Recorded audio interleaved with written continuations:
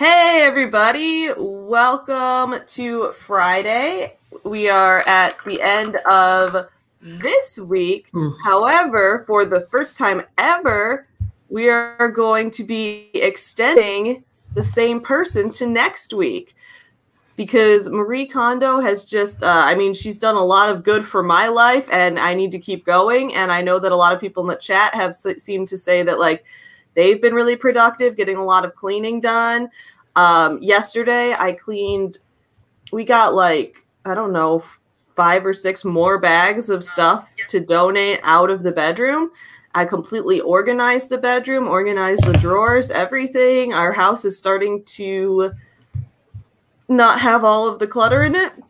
And then, I'm going to have to soon do the other items like the books and the kitchen stuff. So, I didn't even get there yet. But yeah. Anyway, I'm excited to continue this is what I'm saying. You're advancing. You're I'm leveling advancing. up. Yeah, I'm leveling up. I'm moving forward in this world. How has the week been? I know that you're not a super messy person to begin with, but how has the week been for you? I mean, I got some cleaning done. I didn't really discard anything because I almost need more clothes, especially I need more athletic shorts, but I think that's partially because Aaron steals mine. I need more I need more socks. I think the only thing I could get rid of if I had to get rid of anything are sweatpants because I have like 5, but I like them. I mean, the ones the one I don't like, Aaron likes, so I'm not going to get rid of that. Yeah, you don't have that much stuff to begin with. I was keeping I had all of these clothes for, I guess, because also for you, you're planning to move to a house after this. I live in my permanent house forever. So, this is, I have all my stuff here, so. Yeah, I need more. I assume you do too, though, because you just seem like you don't hoard as much as I do. I need more cutlery. We're out of forks because we've had the same forks for years and they started breaking. If anything, Marie Kondo week is showing me I need more stuff. Because I might want one of those cylinder vacuums because I love the Roomba, but I think the Roomba plus one of those, I'll be able to I'll be able to just instead of lifting the couch and then brushing it out for the Roomba to get, I can just lift the couch and vacuum. So I'm interested in that. So I don't know. I cleaned the toilet. I cleaned the bathtub. That's about it. And I dusted the ceiling fans. Oh, that's awesome. And we got the mold off of the living room ceiling. That's really good. Yeah, I didn't get to any cleaning of actually gross things yet. I'm still working on eliminating items from the house and putting them in places where it makes sense for them to go. I noticed that Marie Kondo, I don't know if she's ever dealt with someone quite as gross as me because her categories in the book, she's the categories you go through are clothes, then books, then papers, then miscellaneous items, and then sentimental items. And I'm where's the category for objective trash? Because the first thing I had to do was just throw out all of the trash that was all over the house. She doesn't even have a category for do you have wrappers from food and tissues all over the floor? And I guess her clients just always remember to throw their trash in the trash can. Some kind of productive members of society or something. This is potentially, I know it's an ignorant statement. It's potentially problematic. I'll say it anyway, though, just to open it up for a discussion. I know hoarding stems from mental. I'm wondering if it's more prominent in Western versus Eastern cultures. Yeah, I don't know. I know that she's mentioned that she's noticed the problems of clients that she deals with to help people eliminate all the stuff they don't need has been in Japan and the US. And in the book, she mentioned that those particular countries seem to have those problems the most. I don't know what about Japan. It would make it that way versus the US, but the two of those countries seem to both have that problem. Have a hoarding. Because hoarding, it comes from OCD or is it its own thing?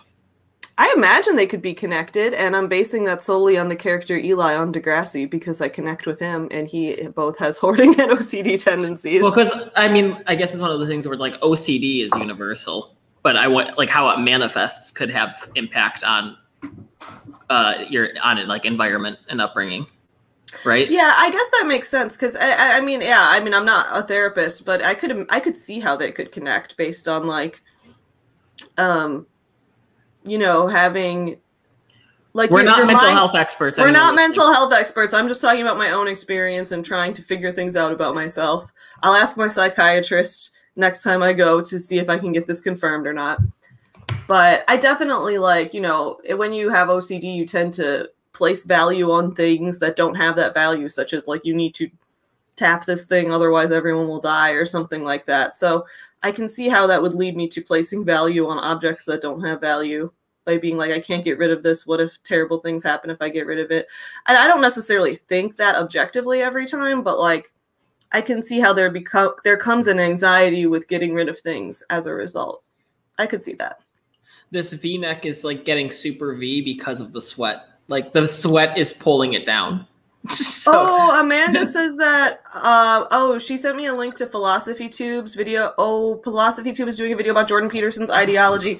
Dude, this week I have realized that Jordan Peterson's fans are like the most combative of all fans. I'm excited to see Philosophy Tube's video because I know that ContraPoints also did a fabulous video on him. But I was looking through both my videos and our channel, like the Your Morning Guru channel, the video where we called Jordan Peterson an incel in the title, or we didn't even call him an incel because he's not, he's married, but we called him. And that was the video I left you hanging, so you had to deal with all of those Jordan Peterson fans alone. Well, no, I didn't because they weren't in the chat, but they came by after. It's almost like they search it out, and like that's the only video we have that has like any downvotes, let alone like that one has like 30 downvotes. And all of our other videos have like 0 downvotes. It's wild. And then on my own channel, it's because Tony Robbins fans are too busy either getting brainwashed or successful. Yeah, I've noticed that. Like, if I've done videos criticizing Tony Robbins, and his former fans will be like, "Oh my god, I can't believe I used to be a fan of this guy." If I criticize Jordan Peterson, they're just like, "Well, clearly you're not the expert, and he's the expert, so you should listen to him because he has the facts and logic, and I can't take you seriously because you have colorful hair and you look like an ugly feminist stereotype." I'm like, "Whoa, guys, calm down." All I did was, I didn't even criticize him. I just asked him questions. I was just like, you were so soft on him, too. I was so easy on him. I was like shocked that his fans were going to get that bad when I was that easy on him. I was like, you whoa. Confirmed it. Like between my Chris Webby video and your Jordan Peterson video, if you have a problem with someone online, you try and destroy them. Because if you're soft on them, their fans see it as a weakness. Right. That's the thing is like, and like, I'm like, that's why I think out of all of the people we've covered, I originally thought Tony Robbins was the most cult leader out of the people we've covered. I'm starting to think it's Jordan Peterson, based solely on the fact that his fans cannot handle anyone, not even criticizing him, just asking him questions. Or they actively seek it out, too. Like Tony, it appears, like I bet you if you say to a Tony Robbins fan that and you list off all the reasons why you dislike him, I bet they would have a problem. But you're actively seeking them out then. Jordan Peterson fans are actively seeking out criticism. Right, they're actively seeking out criticism. Like they're going into a search bar and typing people who don't like Jordan Peterson. Yes, it's amazing. It's like they're seeking out criticism, but not for the sake of wanting to hear the other side in good faith. They're seeking out criticism to try to bully people out of making videos about their lobster daddy. Who is now trying to like get clout with Marvel. I mean, I think what Marvel did was funny. I also think that if they wanted to like really stick to Jordan Peterson, they could pretend he doesn't exist because he thrives on attention as so many personality. I mean, anyone who has a podcast, 3 books out, and goes on the sort of morning show circuit that he did, takes every podcast opportunity he can get on, posts one with his daughter. Like he clearly seeks attention. I have had a couple Jordan Peterson fans in my comments that have brought up points in good faith, and I will give them credit. And I have had a nice discussion with them. Are they the exception or the rule? What do you think? I mean, based solely on the number of comments that I've gotten, they seem to be the exception because there's been maybe 2 or 3 of those versus like a ton of other people who have resorted to either attacking me or people who have, some people haven't been explicitly mean about it, but they have been dismissive of other points of view where it'll be like, oh, you clearly just don't like him because you wouldn't have done blah, blah, blah otherwise. I'm like, well, I was actually very easy on him and I'm still, I have these questions for him. What does if this research says this, I will believe you. But why? Why does it say that? Like, why? What factors cause these things to happen? That's all I was asking him. Yeah, and I don't know. It's he's not creating He's not creating the critical thinkers that he claims he's making. We talked about this before. He's not making fans that are intelligent. He's making fans that feel like they're intelligent for listening to him. Exactly. So that's what I've noticed about his fans. I would say I think that Tony Robbins might be the most like obvious cult leader in terms of like what his conferences are like. And guys, I'm doing a video reviewing his conferences, and I think we have Hope, are you coming on today to talk about the conference? I just emailed you the link to the stream like 5 minutes ago. And I DM'd you on Instagram. I told her to hop on at like 8:15 to 8:20. Oh, perfect. Okay, cool. I'm gonna start doing makeup while we talk now because I'm in the mood for that today. Fair enough. And I got the new Lizzie McGuire palette. Oh, you're just all themes. Oh yeah, I only buy makeup if it's a theme because. What's the point of just buying makeup? Oh, if it's just like if it's just colors, you know? I don't know. I'm sure there's a point to it. Otherwise, people wouldn't do it. But I think you, so in 48 Laws of Power, that book I read earlier this year, or like also known as How to Be a Psychopath in 48 Easy Steps, one of the laws is that if you don't have an enemy, you should declare one because it's much better to exist with an enemy than without one. Because if you don't have an enemy, everyone's your enemy. Well, that makes a lot of sense because the second I made my channel, I was like, Rachel Hollis is my enemy, Jordan Peterson's my enemy, Grant Cardone's my enemy. Like, I just out of here, like, so yeah, I guess being a commentary YouTuber with people you have beef with is probably good according to that book. But it also probably doesn't want you to make enemies with everyone. I think it's... Oh, no, you wouldn't want to make enemies with everyone because that would just sound like a stressful existence. Yeah, but I think it's interesting to say that, you know, you declared... And I don't even want to say Grant Cardone and Tony Robbins because you made videos on them. But I have no issue saying Rachel Hollis enemy because your channel has grown substantially because of her. I'm wondering if Jordan Peterson could fill that as like a next step enemy or be an actual enemy and not just someone you oppose. Which is funny because I wanted to start making videos about him like 2 years ago because somebody came into my comments when I made my first Girl Wash Your Face review and was like, whoa, is this the Boss Babe version of Jordan Peterson? And I was like, yes. So that's when I first downloaded his book because I wanted to do a review that was like, is 12 Rules for Life just the frat bro version of Girl Wash Your Face? And I never finished reading it then because it was depressing the shit out of me. So I stopped listening to it until we picked back up here. Willie the Silly says more enemies the merrier. Nah, I disagree with that. I do see the value in having one based on the logic behind that, but it's also like that book is solely to gain favor in a court existence. And while you can make a stretch and extend the metaphor to say that we exist in some sort of societal court, why do that to yourself?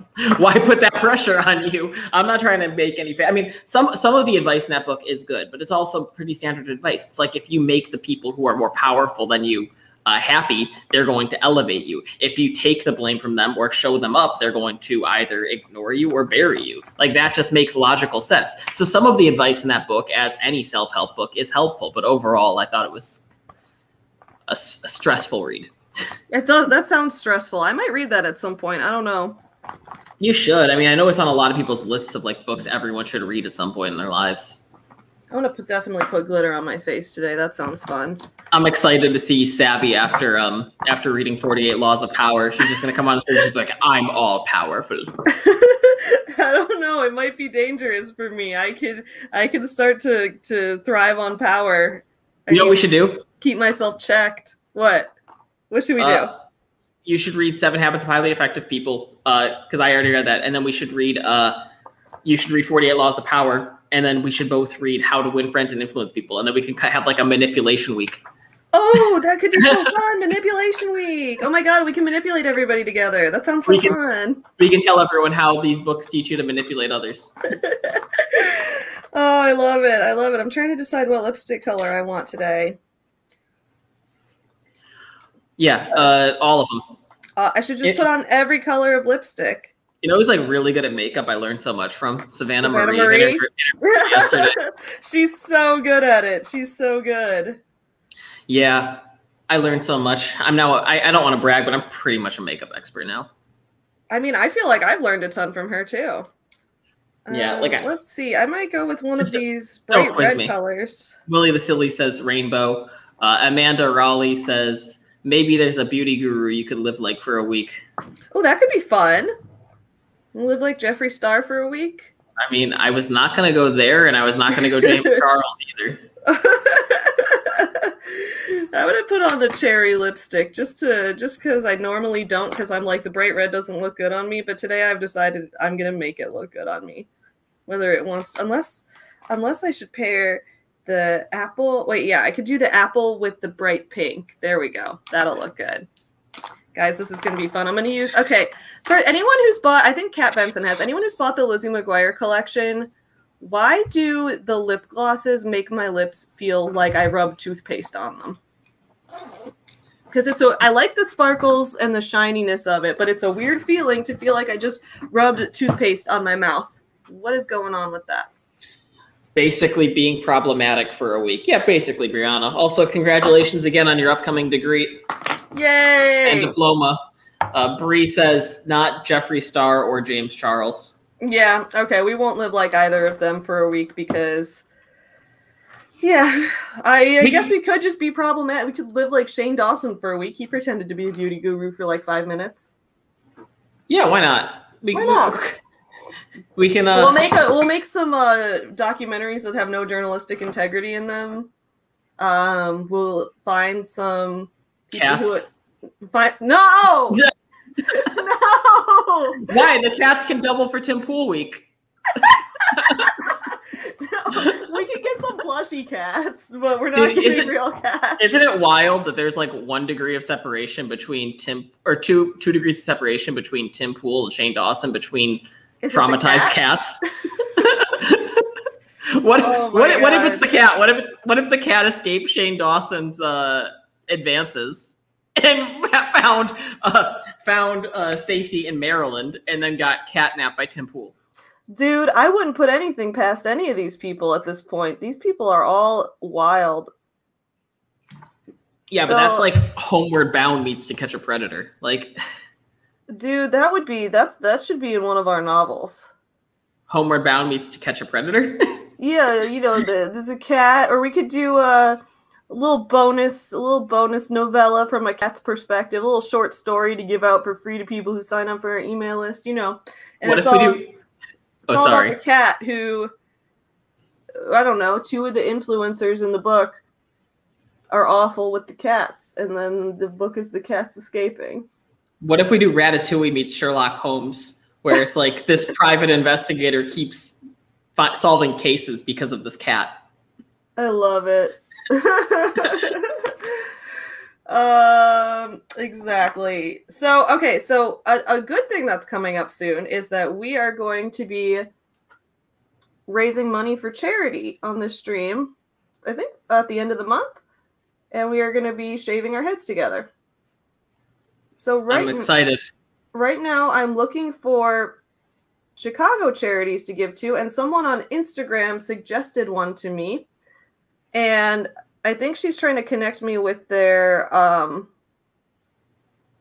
with the person who's in charge of them on LinkedIn, so that I would ideally like to see if we could get the leader of the charity to come on the stream when we do the fundraiser, because I think that would be cool to give him a chance to talk about what the charity does and like raise some, like why we should raise some money for it and things like that. And the one that this person suggested to me was all about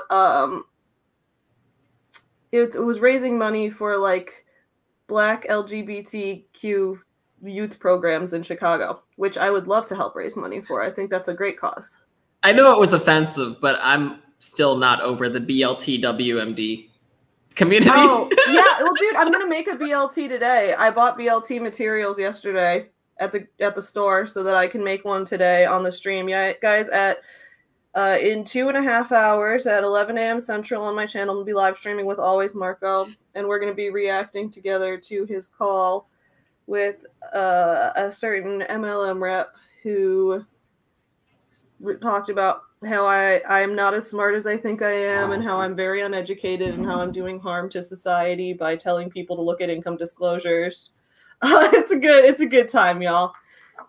But you also think you're a lot smarter than you actually are. Don't forget that. Oh, yeah. He says Savvy thinks she's a lot smarter than she is. So we're going to talk a lot about that today. So that'll be on my channel. I'm going to make a BLT just because this guy was all like, oh, Savvy, she's in the LGBT community, the BLT, WMD.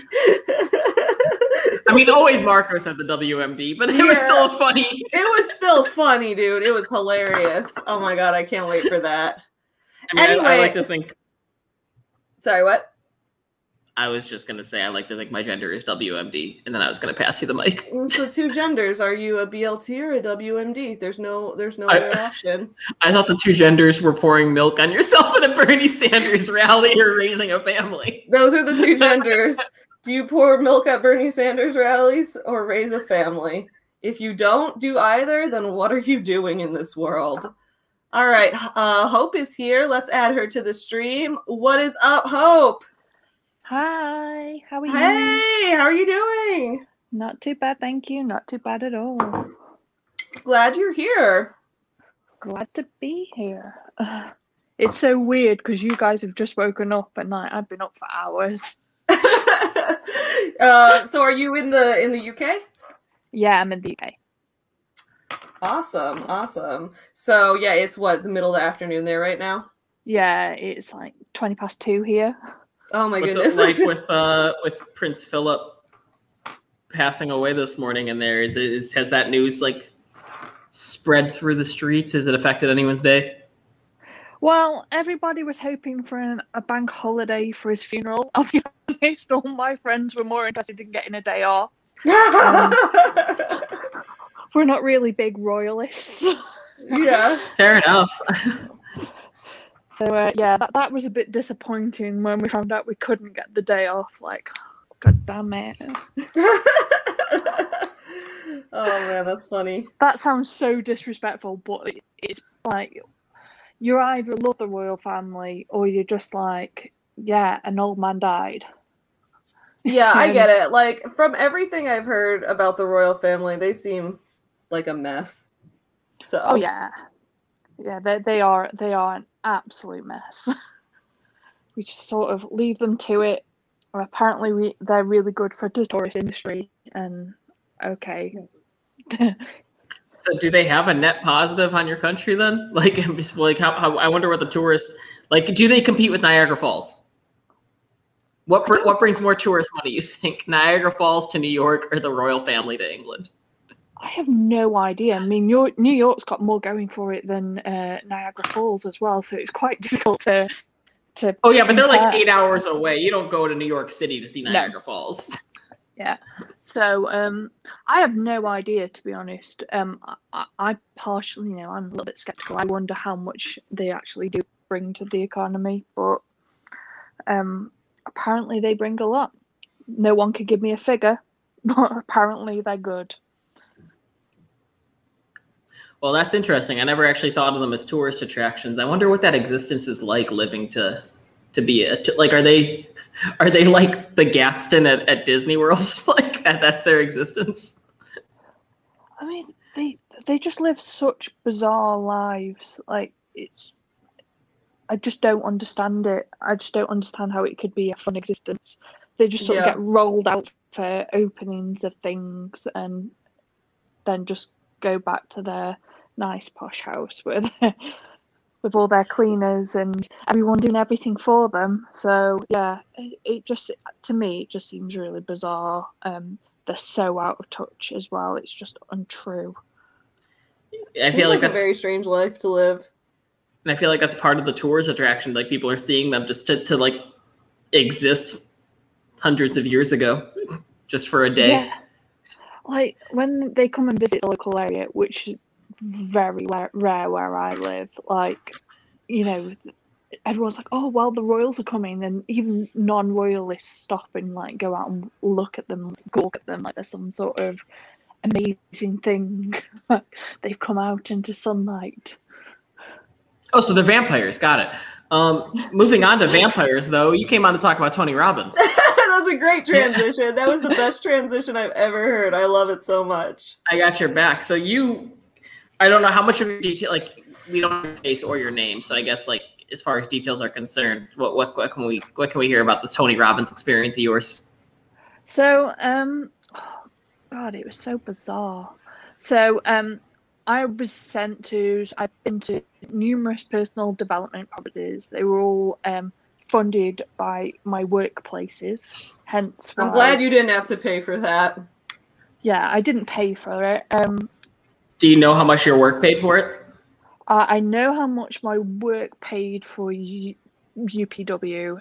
They paid £1,200, not including hotel and expenses there. So that was just like to get into the conference itself. That's just to get into the conference. £1,200. What does that convert to in US dollars? Is that like?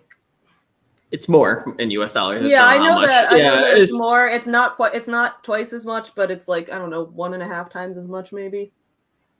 I'm gonna look up pounds to USD, Yeah. and I Curious. guess Yeah. okay, it's 1.37 times 1,200. Okay. And I guess it's bizarre to hear that because I feel like if they really 1644 in US dollars. Okay. It's bizarre to hear that because I feel like you would have been a much happier employee if they just said, "Hey, we're going to give you a bonus of 1,200 pounds." Right. Oh yes, yeah, way happier. Yeah, yeah, and it's like, and the thing is as well, like, so I had heard through the grapevine that this conference could go on for a long time, and it was in central London, and I was like, okay, I need a hotel that's close then because I'm a girl that needs to sleep. Like, yeah. So, and I just didn't want to wander around London. I was going on my own. Didn't really want to get taxis. The public transport isn't open at the time this conference finishes, so that's problematic. So even the hotel was like £500 a night. Ooh. And you had to cover that.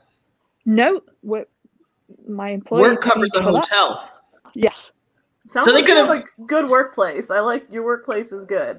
Kinda. It sounds like they're generous, but the wrong kind. Like, yeah, I mean they're not. Yeah. Where was the conference located? It was in ExCeL in London. So okay. Yeah, probably one of the most expensive areas to sort of run a conference like this as well. So yeah, it was phenomenally expensive. Okay. But what were you the only one? Yeah, I was the only one for that one. They then paid for 3 people to go again, go after me. But obviously it was cancelled because of COVID, and people have had the world of trouble trying to get their money back for that conference. Oof. So they've cancelled it twice now, holding virtual conferences instead, and they won't give any refunds.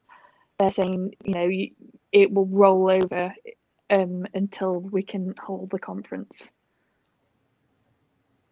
Yeah, and that's always awful because it's like, well, even if it rolls over, like, what if you can't attend the other conference?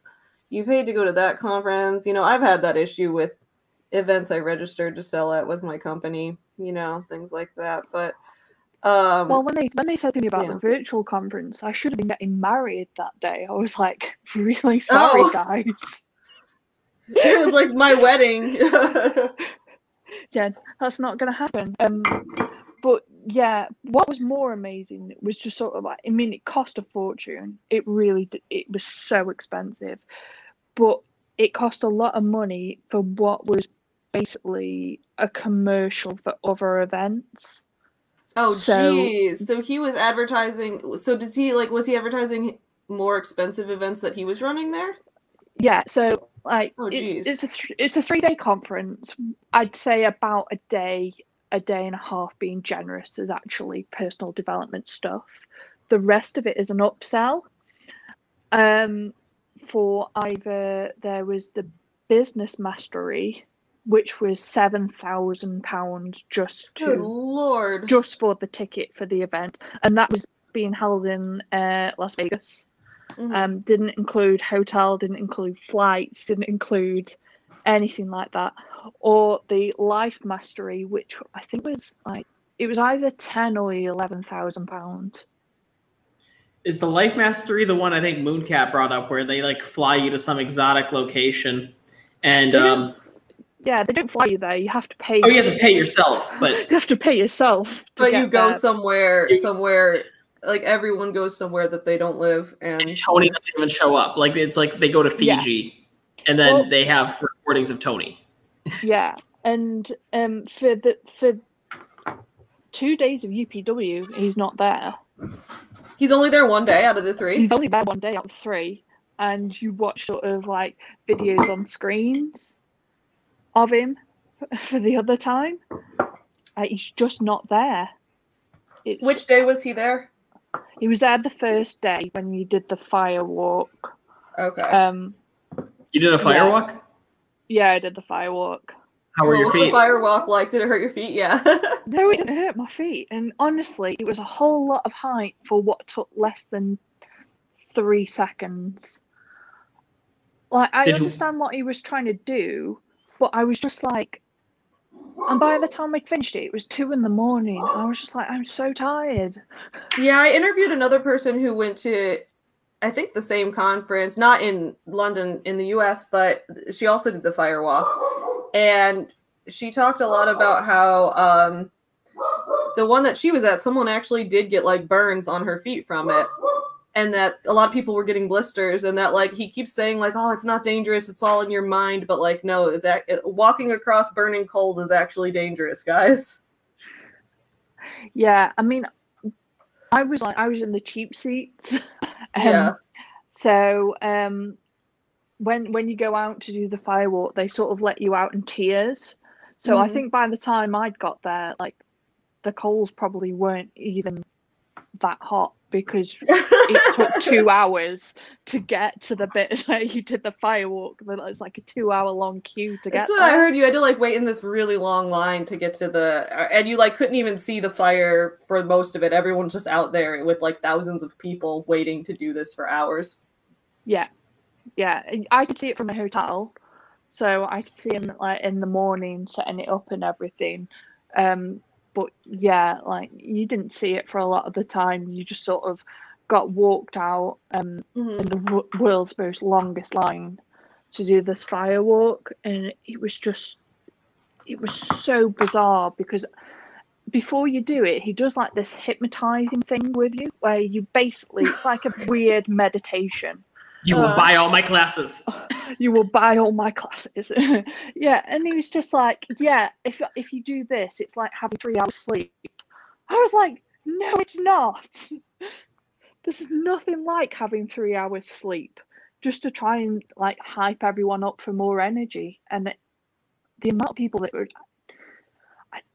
I don't know, it's such a strange atmosphere in there. It's really bizarre. Like, some people just love the guy, worship everything he says, and like, you know, if he told them they could walk on water, they'd probably attempt it.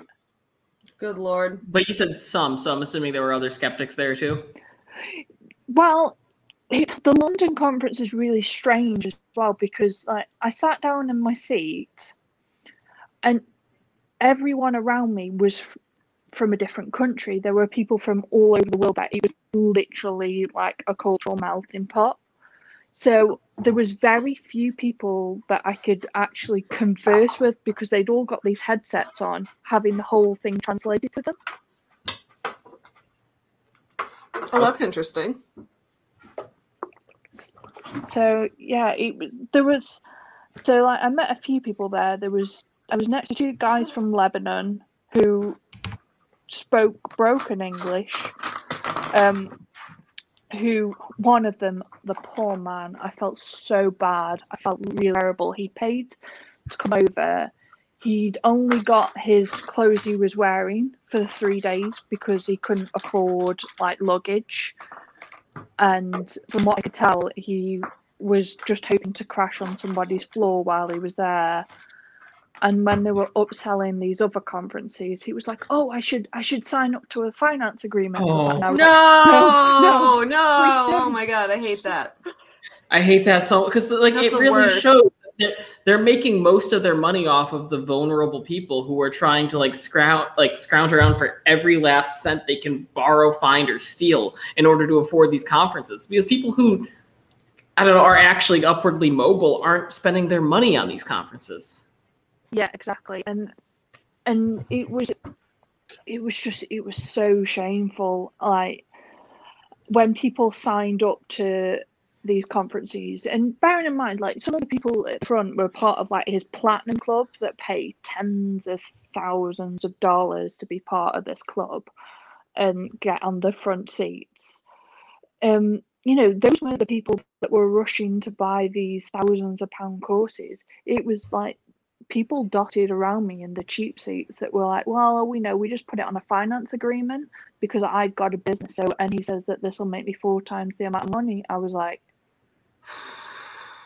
really? I'm at a conference in June and you are going to go to Nevada in September, pay the $7,000 off, pay for your hotel, pay for your flights, and that's all okay because, you know, and he basically said, like, if you care about your future, you will find a way of paying for this. Oh, good you need Lord. to sign up now.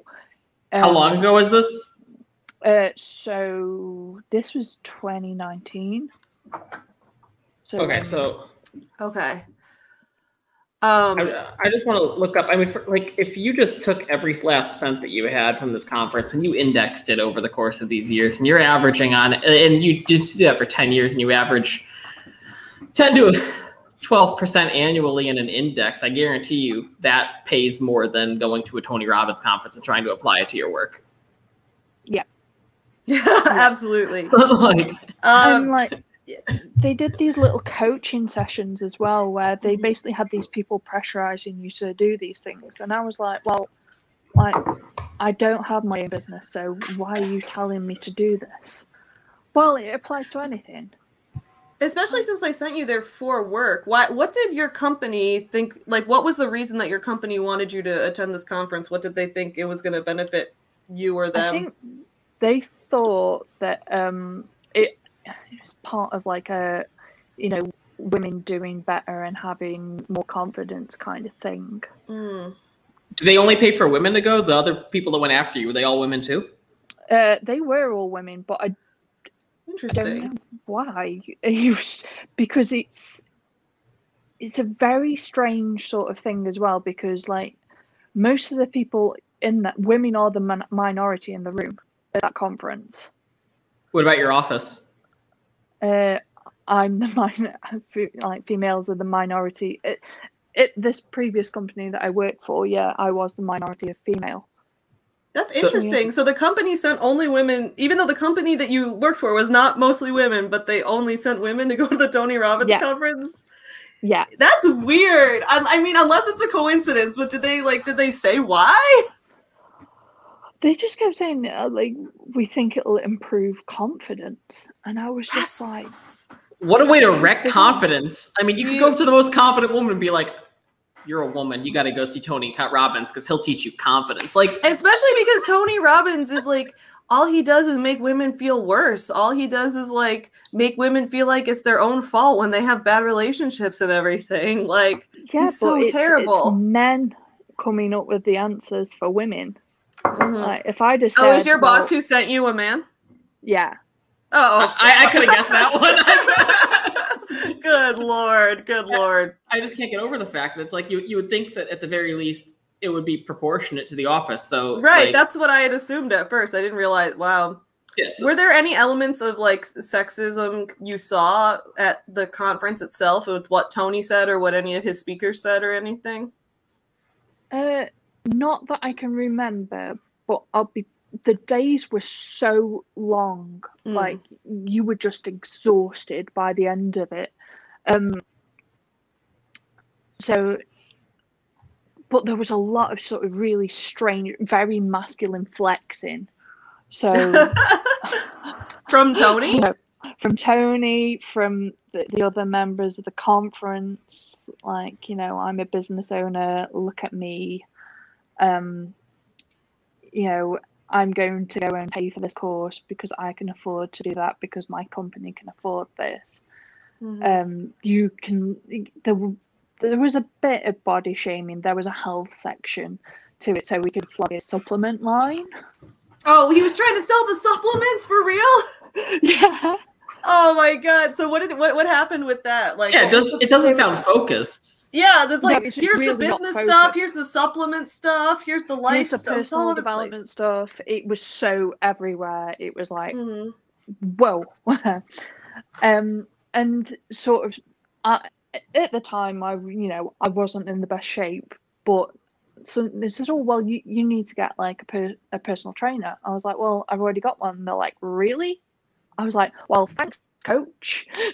Not spending £1,000 on your coaching advice if that's what you're going to come out with. Oh my goodness. Yeah, I really hate the fact that. Oh, I'm sorry. Hope, continue. It's all right. Go on.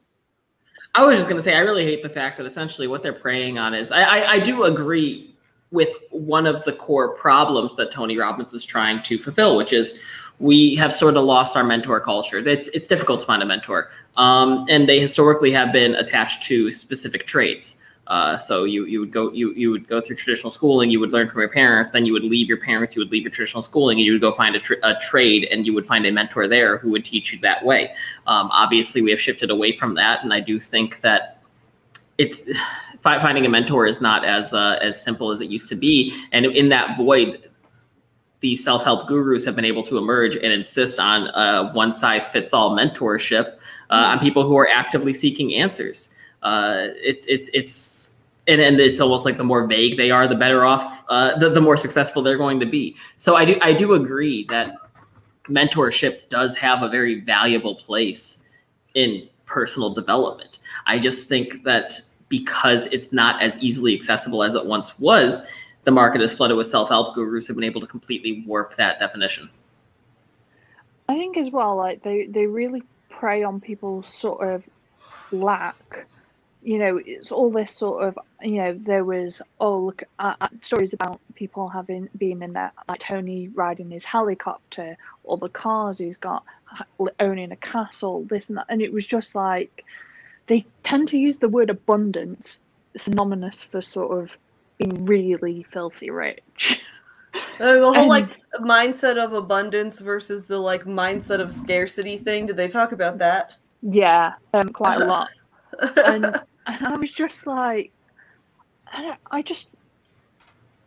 I've like, all these people were just sort of like, well, I just want to get rich and be happy. And I'm like, that's not the equation.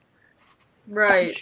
That is just not the equation. I mean, I used to really work a lot, and I was really, my work was my life.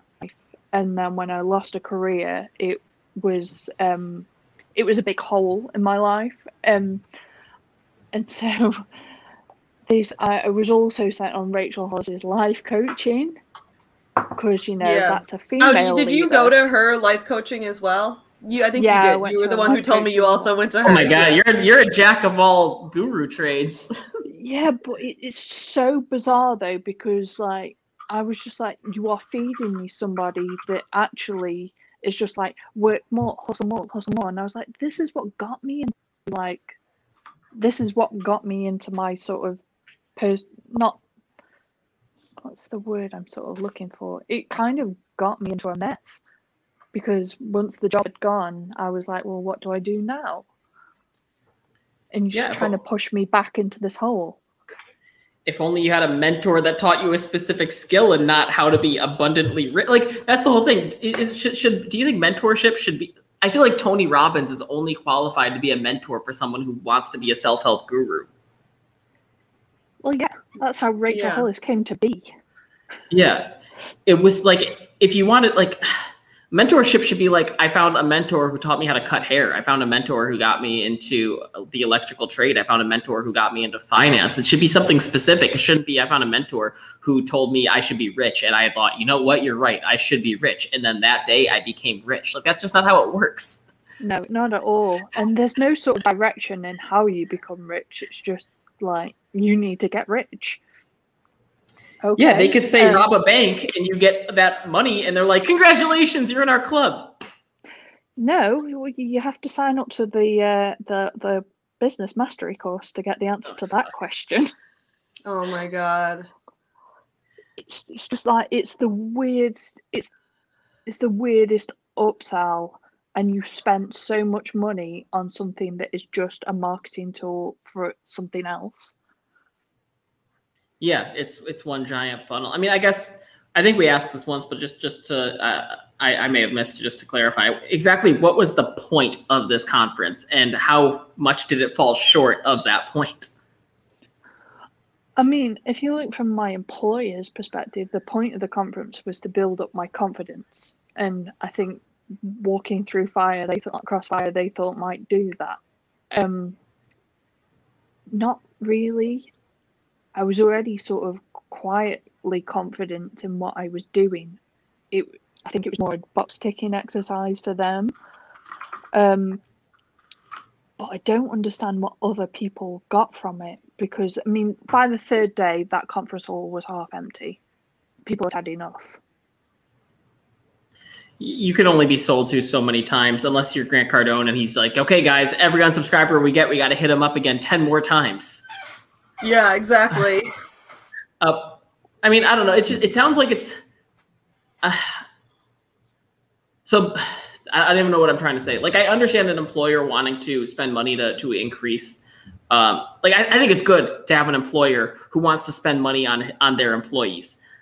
I think that where they fell short was not asking or researching what the employees actually needed. And yeah, that seems like such a waste of resources to spend all of that money to send someone to a conference where they gained nothing from it and also didn't really have anything they needed to fix in the first place. Yeah, I mean, like I said, because I changed careers and it was quite a big career change, I think they just thought, well, we wanted to have confidence in this new career, and like, great, yeah, fantastic. This just wasn't the way to go about it at all. It was just. Can we ask what you did without getting into too many details? Without, like, because I want to be careful about what I ask you personally, because.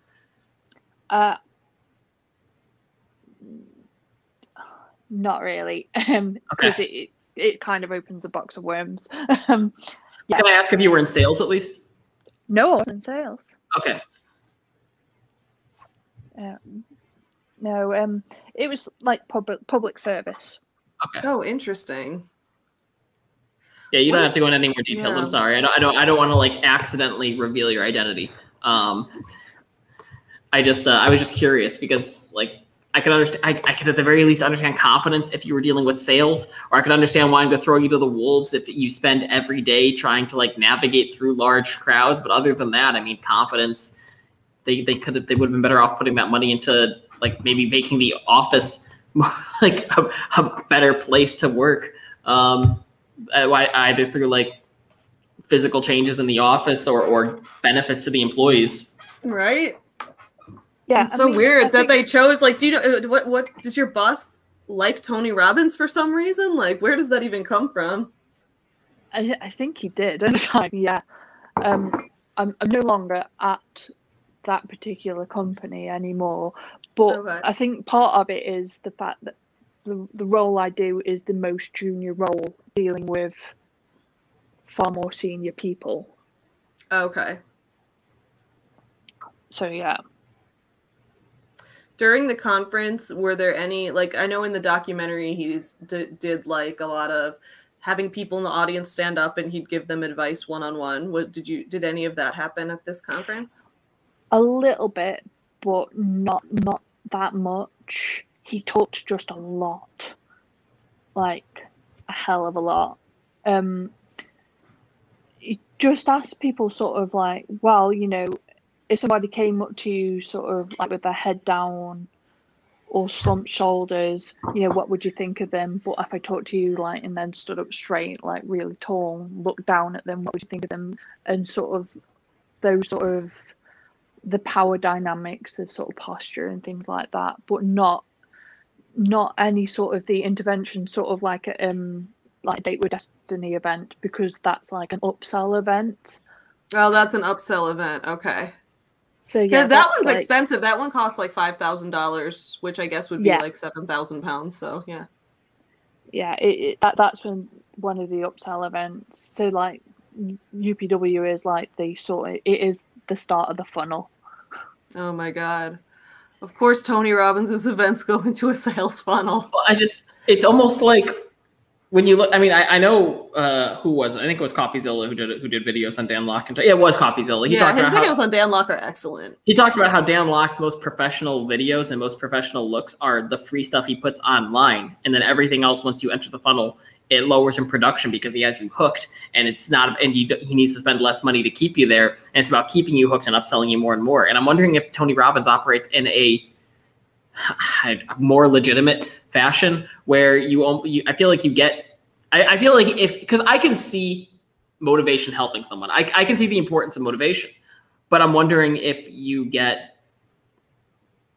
the exact same, if not more, benefits from just watching his free online videos than actively going to his conferences. I feel like you get at the very least more because you don't go into debt for it. Yeah, I mean, I've never really touched his online videos, but I sort of knew of him through various people. I mean, he name drops all the time as well. I think he's just sort of seen as sort of the pinnacle of like self-development, that he sort of brings people in without having to do too much of that. I mean, there are other personal development gurus that advertise Tony Robbins and say, oh, I got into this because of Tony Robbins, and you should go here. Yeah, he's definitely seems to be held up as like the standard, like the motivational person. That's interesting.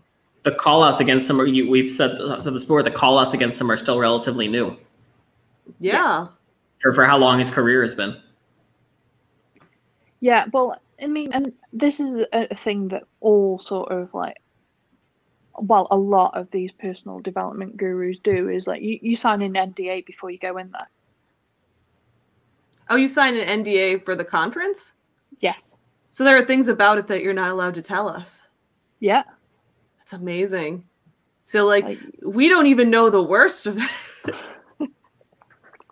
Well, you're not allowed to, you're not supposed to like talk about anything to do with the conference. But I was just like,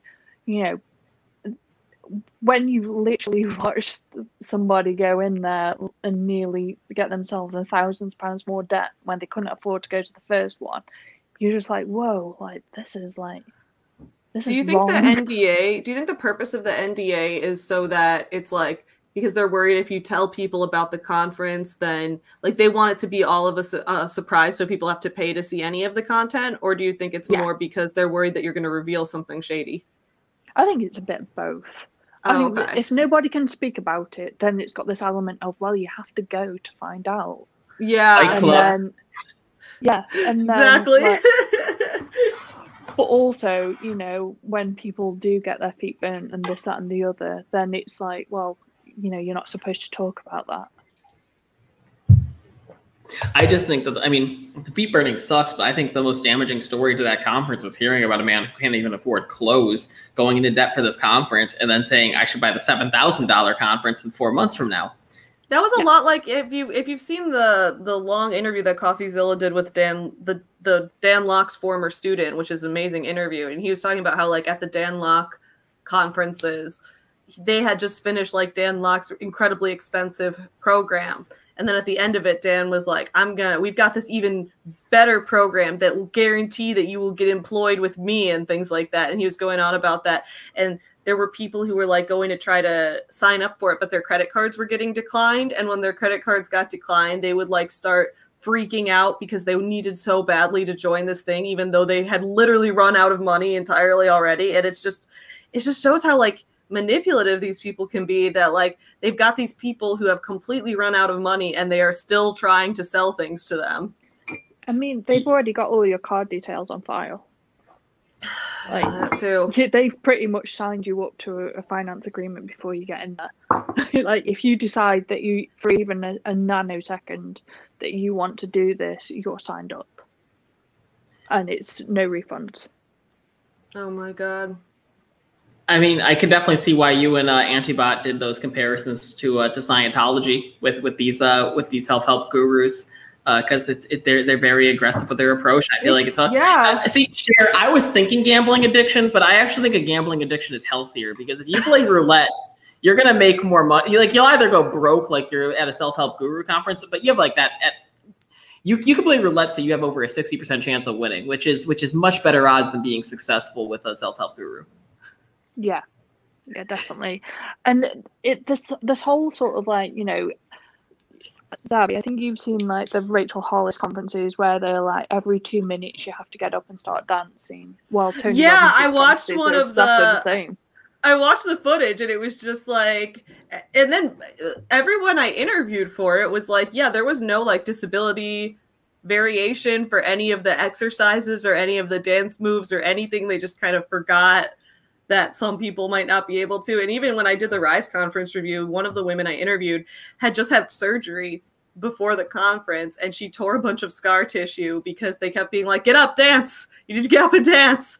And she would get up and dance, and she tore some scar tissue because she was not physically able to be getting up and dancing at this time.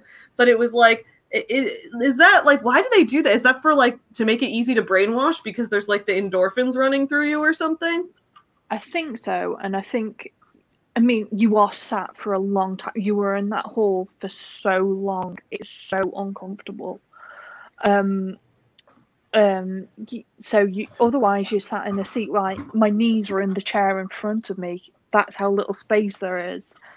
But also as well, I think you just get more and more tired. You're tired before you realize it. So on the second day, Tony wasn't there, and then they had like will.i.am came out and did a conference. Oh, fuck off! A little concert. Seriously, will.i.am came out and did a concert. So like then that went on till like, so the first day I got to sleep at 3 o'clock in the morning. You were back in the conference hall at 8 a.m. Then the second day I got to sleep at 1 a.m. and you're back in the conference hall at 8 a.m. So by the end of it, you're so tired, like you could sign up. If you didn't have your wits about you, you could sign up for anything because you're just like, you don't know how tired you are. Yeah, part of me feels like I can understand like why being exhausted after that kind of conference could be a good thing, because I guess if you felt like you want to feel like you got your value, like you want to feel like you did work. You want to feel like the days were filled. You want to feel like if you went to this conference and then it was only part of the day or something, it would probably feel like a ripoff. I mean, it felt like a ripoff anyway. But if I paid for a personal trainer and I leave there like not sweating whatsoever, I'm gonna feel down. Like I'm paying money so I can feel like I accomplished something and did work. And I feel like it's the same thing with this conference where it's a business workout and they want you to feel like you've took in a lot of information, which you did, though most of it was about selling, and they wanted you to move around and feel a little physically, I don't know, it sounds so fucking shady in every way. You're better off just taking a vacation with $7,000 and not thinking about work. All the things that you're better off doing, spending money on a Tony Robbins conference, includes cocaine, I'm sure. Yeah, I mean, it was just so insidious. It was really like nasty, and trying to sort of, he did this thing where there was like a wheel and you had to sort of, it was almost like a bar chart but done in a wheel to say which areas of your life weren't great. And like, you know, unless you've got a lot of money, most of the people in my seats put down finance. Yeah. And again, that sort of built back into, well, you need to go and do this course. This is how you'll get better at your finance. And it's like, or I could just, you know, do a really sound budget. And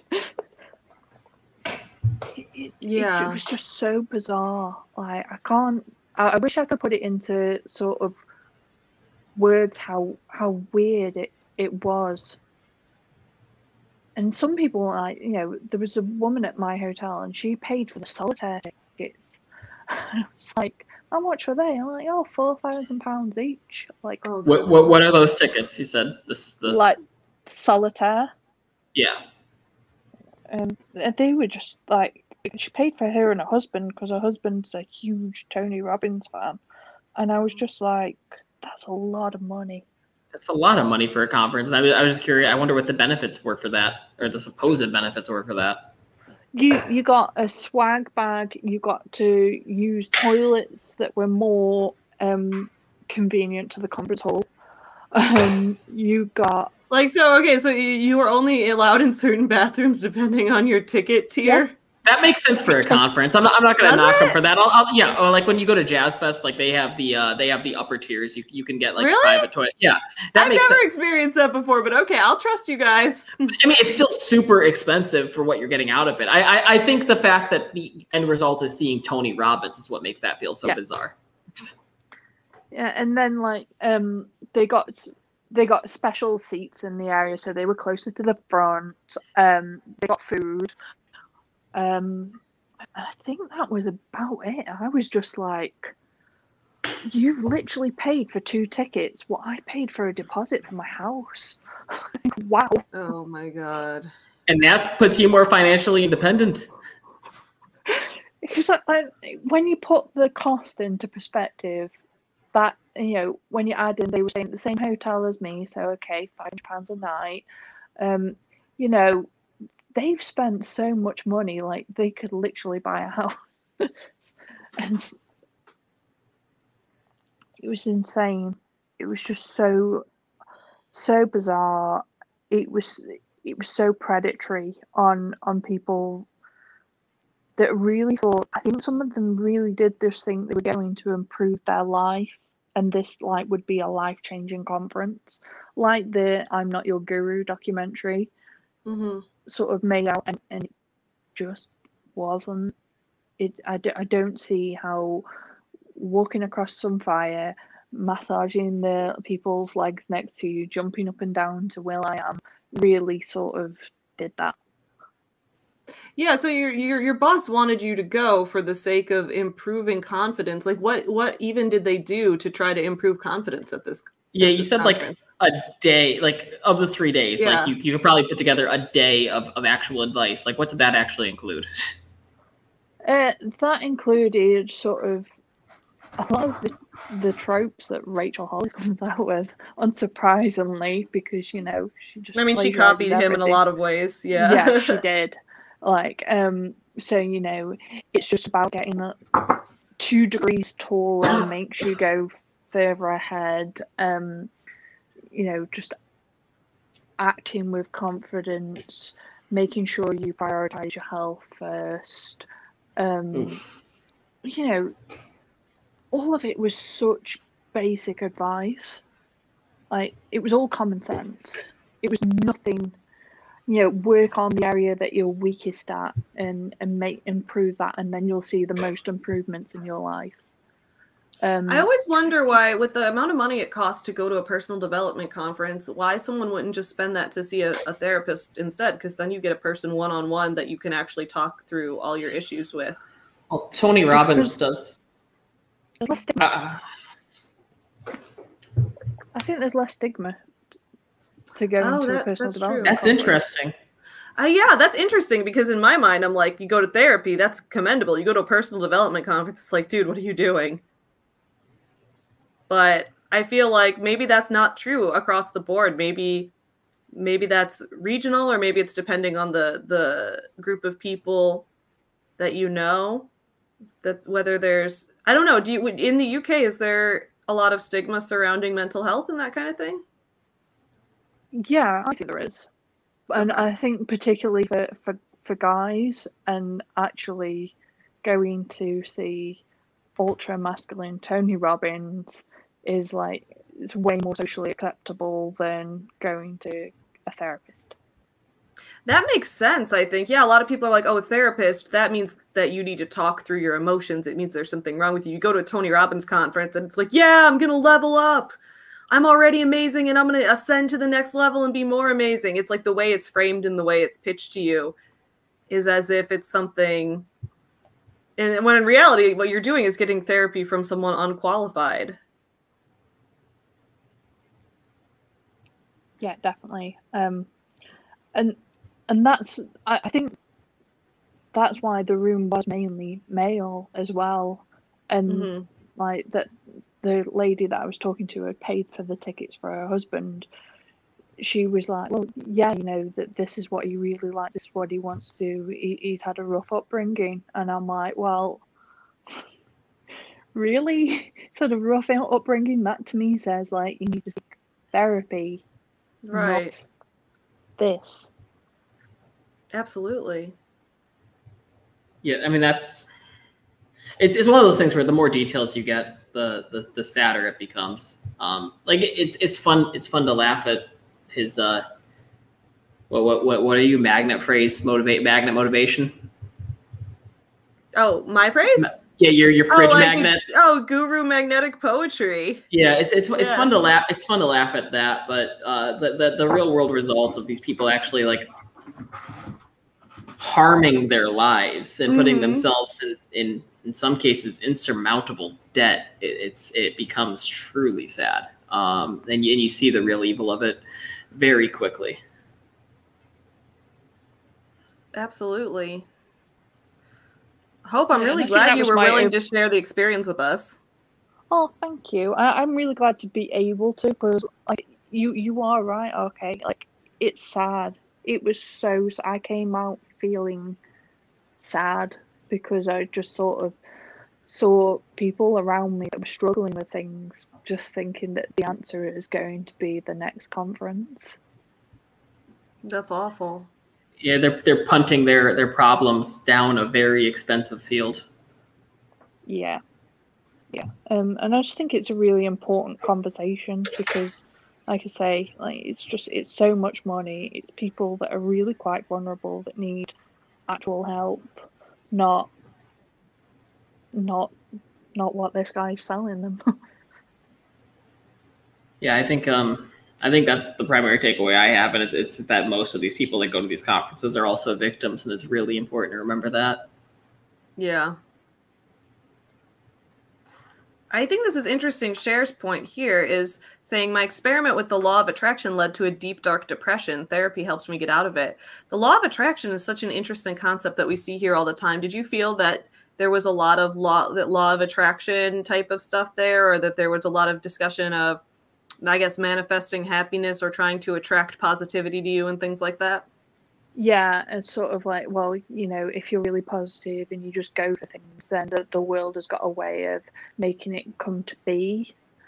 And again, that sort of led back into sort of buying more things because, well, you know, if you know, the world find a way of making sure you pay for it, like, because this is what's good for you. But it's just not how it works. And it's like the language of abundance and attracting things, and it's not how life works. As much as it'd be lovely to think that you can think yourself money, you can't. You can't think yourself out of problems all the time, or you can't buy yourself out of problems. That seems to be the solution that was being offered.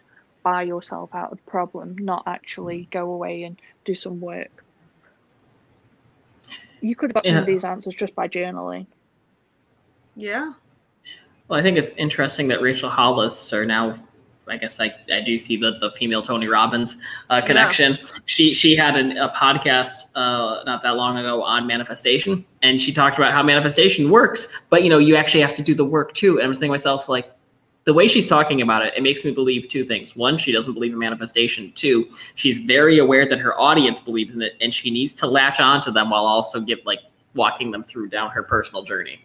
Exactly. If manifestation works, it's like, no, it doesn't work. The work works, because if you also have to do the work, like maybe it worked in that it helped you get in the mindset and figure out the work you needed to do, but it itself didn't cause the thing to happen. The actions you took caused it to happen.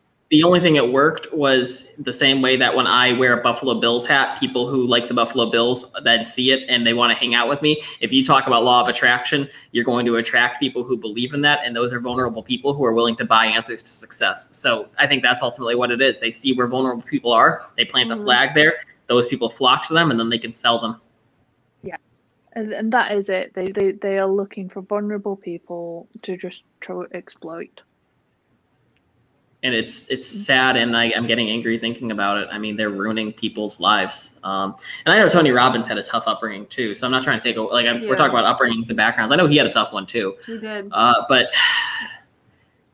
how many lives has he ruined? That's the thing. It's wild to think that, like, you like, to an extent, you have sympathy for someone having gone through a lot of difficult times, and it's like, does he genuinely believe that he is helping other people and paying it forward or whatever? Does he genuinely believe it, or does he know that he's scamming people and is just trying to uplift himself? Well, I think as well, he talks all the time about all the money he gives to, like, Feeding America and feeding impoverished people. And I think he uses that as a way to sort of almost justify what he's doing. Well, yeah, I can donate 1 million meals. Well, great, that's fantastic. However, how many lives have you destroyed doing that? And does that make up for it? Exactly. I completely agree. Which goes into the Robert Reich book, The System, which I'm currently finishing, which talks about how the champions of social responsibility in corporate social responsibility are the CEOs of Fortune 500 companies, because they want to basically say, sure, we saved all this money on tax cuts, and sure, we saved all this money cutting corners on product development, but look, we donated $50,000 to the shiny project, so we're doing good. Exactly, yeah. Oh, this is Kimberly's point here is interesting too. These tactics aren't just in the personal development space. It's so prevalent in nutrition influencers, and now I'm seeing it with personal finance. Yeah, I think we see that a lot. And I mean, Tony Robbins wants to be all of them, right? He wants to be a finance guru. He wants to be a nutrition guru and sell you supplements. He really just wants to sell you everything. Yeah, but people go into debt all the time for dumb reasons. But people also go, like, debt in and of itself isn't. It can actually help you grow. Like, for example, if you buy a house, more likely I'm in debt. Yeah, I've got a mortgage and college loans. Yeah, and those are both personal development. That, I mean, if you're in state, it sounds like you're cheaper than if you do CC for 2 years, then you do 4 years school to finish up your bachelor's. You probably spend less than going to a Tony Robbins. And school is expensive. So that's not saying that school's not expensive. That's saying Tony Robbins is super expensive. Yeah. Yeah, people, I mean, but you're right. People do ruin their lives with all kinds of actions. It's, yeah. Oh, no, I'm completely agreeing with you. But we were just talking about Tony Robbins because our guest had experience with Tony Robbins. Yeah, and I'm also working on a video about Tony Robbins. Hope, are you cool if I take parts of this conversation and put them in the video I'm making on Tony Robbins? Yeah, of course. And if you've got any other questions or anything that come up, happy to help wherever I can. Absolutely. Thank you. I appreciate that, because I also did another interview with someone else who had been to one of his conferences. And right now I'm going to be working on, kind of like I did with the Rachel Hollis conference video. When I used footage from the I'm Not Your Guru documentary, it got copyright claimed by Netflix, and I don't want that to happen again. So I'm going to do the same thing where I take the audio and speed it up. And then instead of showing the footage, I'm going to be animating it. And I got a Gaston toy from Beauty and the Beast to play Tony Robbins, because Tony Robbins is basically Gaston.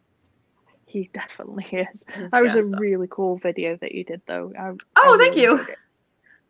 I want to do that again. I have fun with the animating, and it's a fun way to change it up and do something a little different.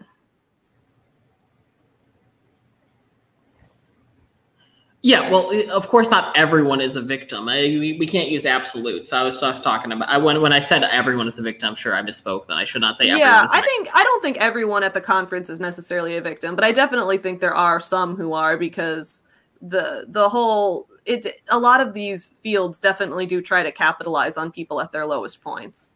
But I also still, I mean, Yeah, eating out and being at bars every night, yeah, that adds up. But again, if you're spending $50 a night at a bar, it's going to take you 1,000 nights out to come close to the cost of one Tony Robbins conference. No, and then you're also that's bad. You did the math. Oh yeah, $50. 100 nights out. My bad. For some reason I thought 5. Yeah, yeah, my bad. 100 nights out. So it's gonna take you a third of a year, give or take, to cover the cost of a Tony Robbins conference, and you're getting the utility of being out with friends. Yeah. So it's not like I can weigh them. Like, yeah, that's a bad decision, but you also are getting some utility and you're building personal relationships. Buying a car, sure, you can buy a car that's too expensive, but you can also generate revenue with that car by signing up now for things like Instacart, Shipt, or Uber. They're like buy second-hand cars like me. You can buy a car outright, you know. Yeah, so stupid decisions do exist. I'm not disagreeing with you on that, but I don't know. I don't think that takes away from the harm that's being done at these conferences.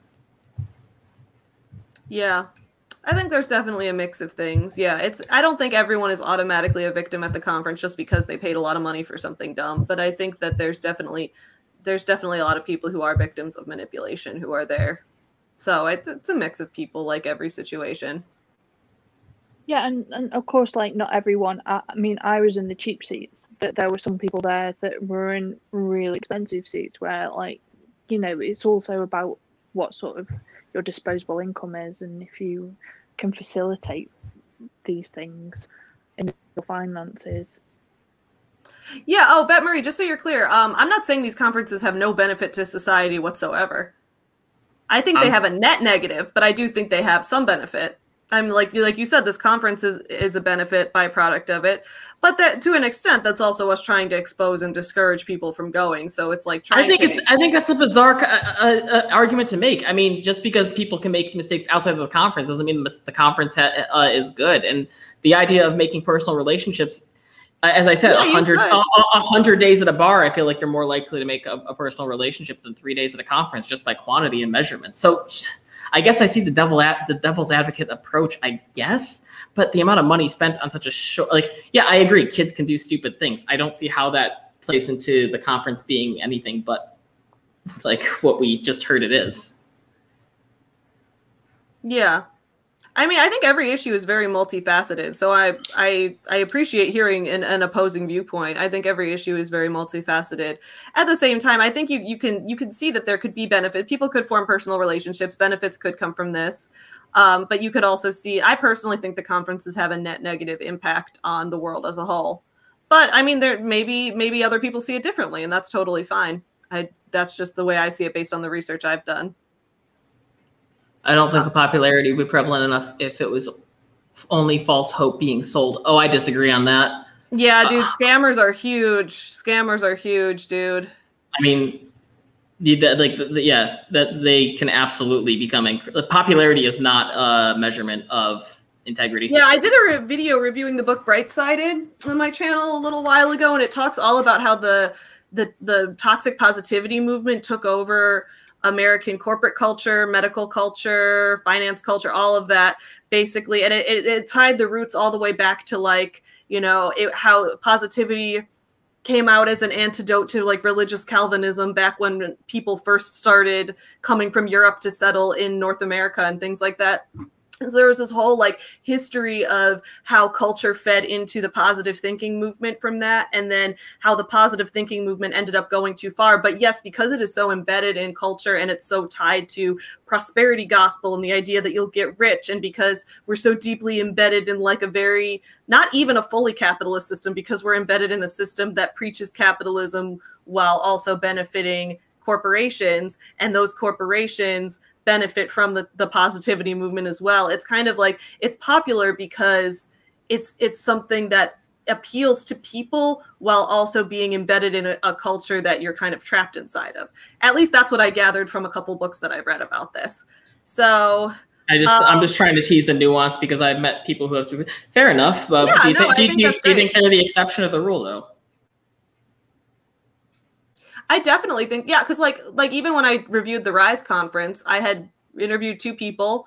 One person who felt that she got some benefit out of it and didn't regret that she went, but thinks it wasn't worth the money. The other one who also thinks it wasn't worth the money and regrets going and thinks it was stupid and was like, it was absolutely no benefit. So it's good to hear a variety of perspectives. Yeah. I think as well, but the difference between sort of like, Rachel and Tony is Tony like doesn't do as much sort of like, he's not as accessible as we were saying earlier, whereas Rachel gives a lot of her content away for free, which in one way is great because it's more accessible for people that want it. But then when you pay for a conference of hers and you're not getting much extra other than a discussion about the brain, well, what are you will feel a little bit more sort of like, well, this was completely useless because she just regurgitated stuff that she said like 50 times before. It's a pseudo religion. If the person is in the matrix and ignorant, are we to say their ignorance is bad when they are? Again, that depends. Like, are they harming themselves or harming others? Are they in a good financial state? Have they actually built on it? And it's one of those things where it's like, if someone is addicted, I mean, you can be addicted to Tony Robbins, and if you're addicted to Tony Robbins, is it bad to have an intervention on someone with addiction? More often than not, it's not bad. So I don't fully understand what that is saying. Bette Marie says, I think the conferences are very predatory and full of pressure tactics, but I see those tactics everywhere. Yeah, and I think it's important to call it out wherever you see it, whether it's at a Tony Robbins conference, whether it's at a job. Like, that's even a thing I've been trying to talk about a little more on my channel, is like when we talk about even talking about gurus and we talk about the anti-MLM movement and things like that, sometimes people start to think, oh, so only business gurus and MLMs are bad. And it's like, no, actually a lot of things are bad. And I think that we need to go beyond just like talking about these things and talk about, okay, what are the systemic factors that cause people to seek out these things in the first place? Is it like, why are we in such a place where people feel like they're struggling with money so much, or feel like they can't get a job outside of an MLM, or feel like, why are these predatory practices able to succeed so well in the first place? So we need to start dealing with the causes as well. We can't just like to an extent, it's like, oh, we want to, not have these conferences happen. We want to get MLMs shut down by the FTC, whatever. Yeah, those are good goals, but something else that's predatory will rise up in its place if we don't take a look at the factors causing it in the first place. So I agree, there's predatory shit everywhere. We need to be talking about all of it. And I agree that Dan Locke's promises are worse because he's guaranteeing a career, but I don't think it's a good principle. It's a successful precedent to establish of anytime we have a conversation, we have to actively look for someone who is worse as well. Like, we can have conversations on one topic and we don't have to actively then seek out someone. I even did a video that was like business guru tier ranking, and it was like, like Tony Robbins is worse than Rachel Hollis. Grant Cardone is not as bad as Tony Robbins, but is still pretty bad. I think I put Dan Locke as the worst of them all, something like that. So yeah, it's like, there's varying levels to how bad these people are. If anyone fell for Dan Locke, come on our stream and talk to us about it. We'd love to hear. I definitely want to do more research into Dan Locke. I think he's wild. Even Tim Sales hates him, dude. Yeah. Well, Tim Sales hates him because he went after MLMs. That's fair. That is fair. So So to answer your question, I mean, I'm sure people can benefit from Tony Robbins the same way that.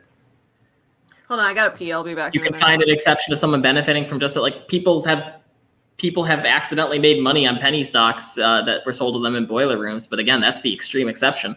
More often than not, it was a scam that was used for that was used to game the system by the commission being 50%, and they didn't care what they were selling. Like how YouTube is often either JC is bad or JS is bad. Both have issues, and every JS video doesn't need to bring up JC. Yeah, pretty much. Okay, sure, you don't have to establish who is worse, but I think if we want to know why people are going to these things, it's helpful to understand what might be appeal. Fair enough, but also Dan Locke isn't hosting conferences. This was a conversation on conferences. Dan Locke, I mean, he is hosting conferences. That was wrong to say. What am I trying to say about Dan Locke right now? Fair enough. I'll just end it with that because I don't think I want to. I don't think I can fully formulate what I'm trying to say right here. Instead of only focusing on the obvious negative aspects. Well, we focus on the obvious negative aspects because someone was here to talk about the obvious negative aspects who experienced it firsthand. But I think as well, like, I think I did sort of go in there and say that, like, these people were sort of going in there, they were looking for answers, they were looking to improve their life, but I just didn't see how it was so scatty. Somebody might have got a small nugget of knowledge that actually, you know, really did help to improve their life, and great. And I'm really happy that they did. But when it's a 3-day conference and 1.5 days is an upsell, that in itself is a problem.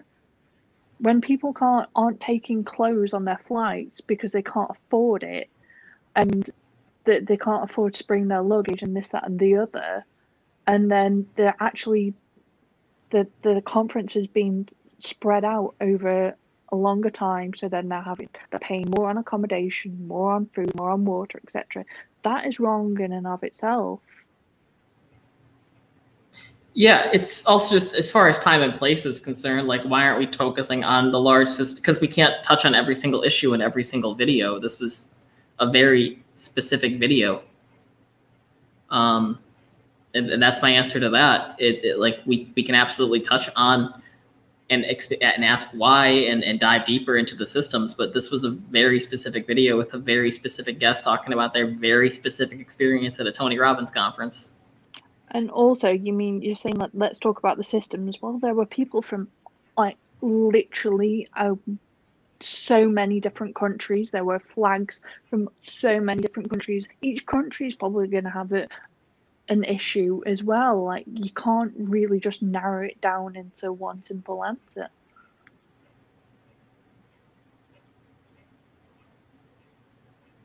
Hey, sorry, I'm back. Welcome back. Perfect timing. You came in to fill the silence following Hope Brown's follow-up to a point.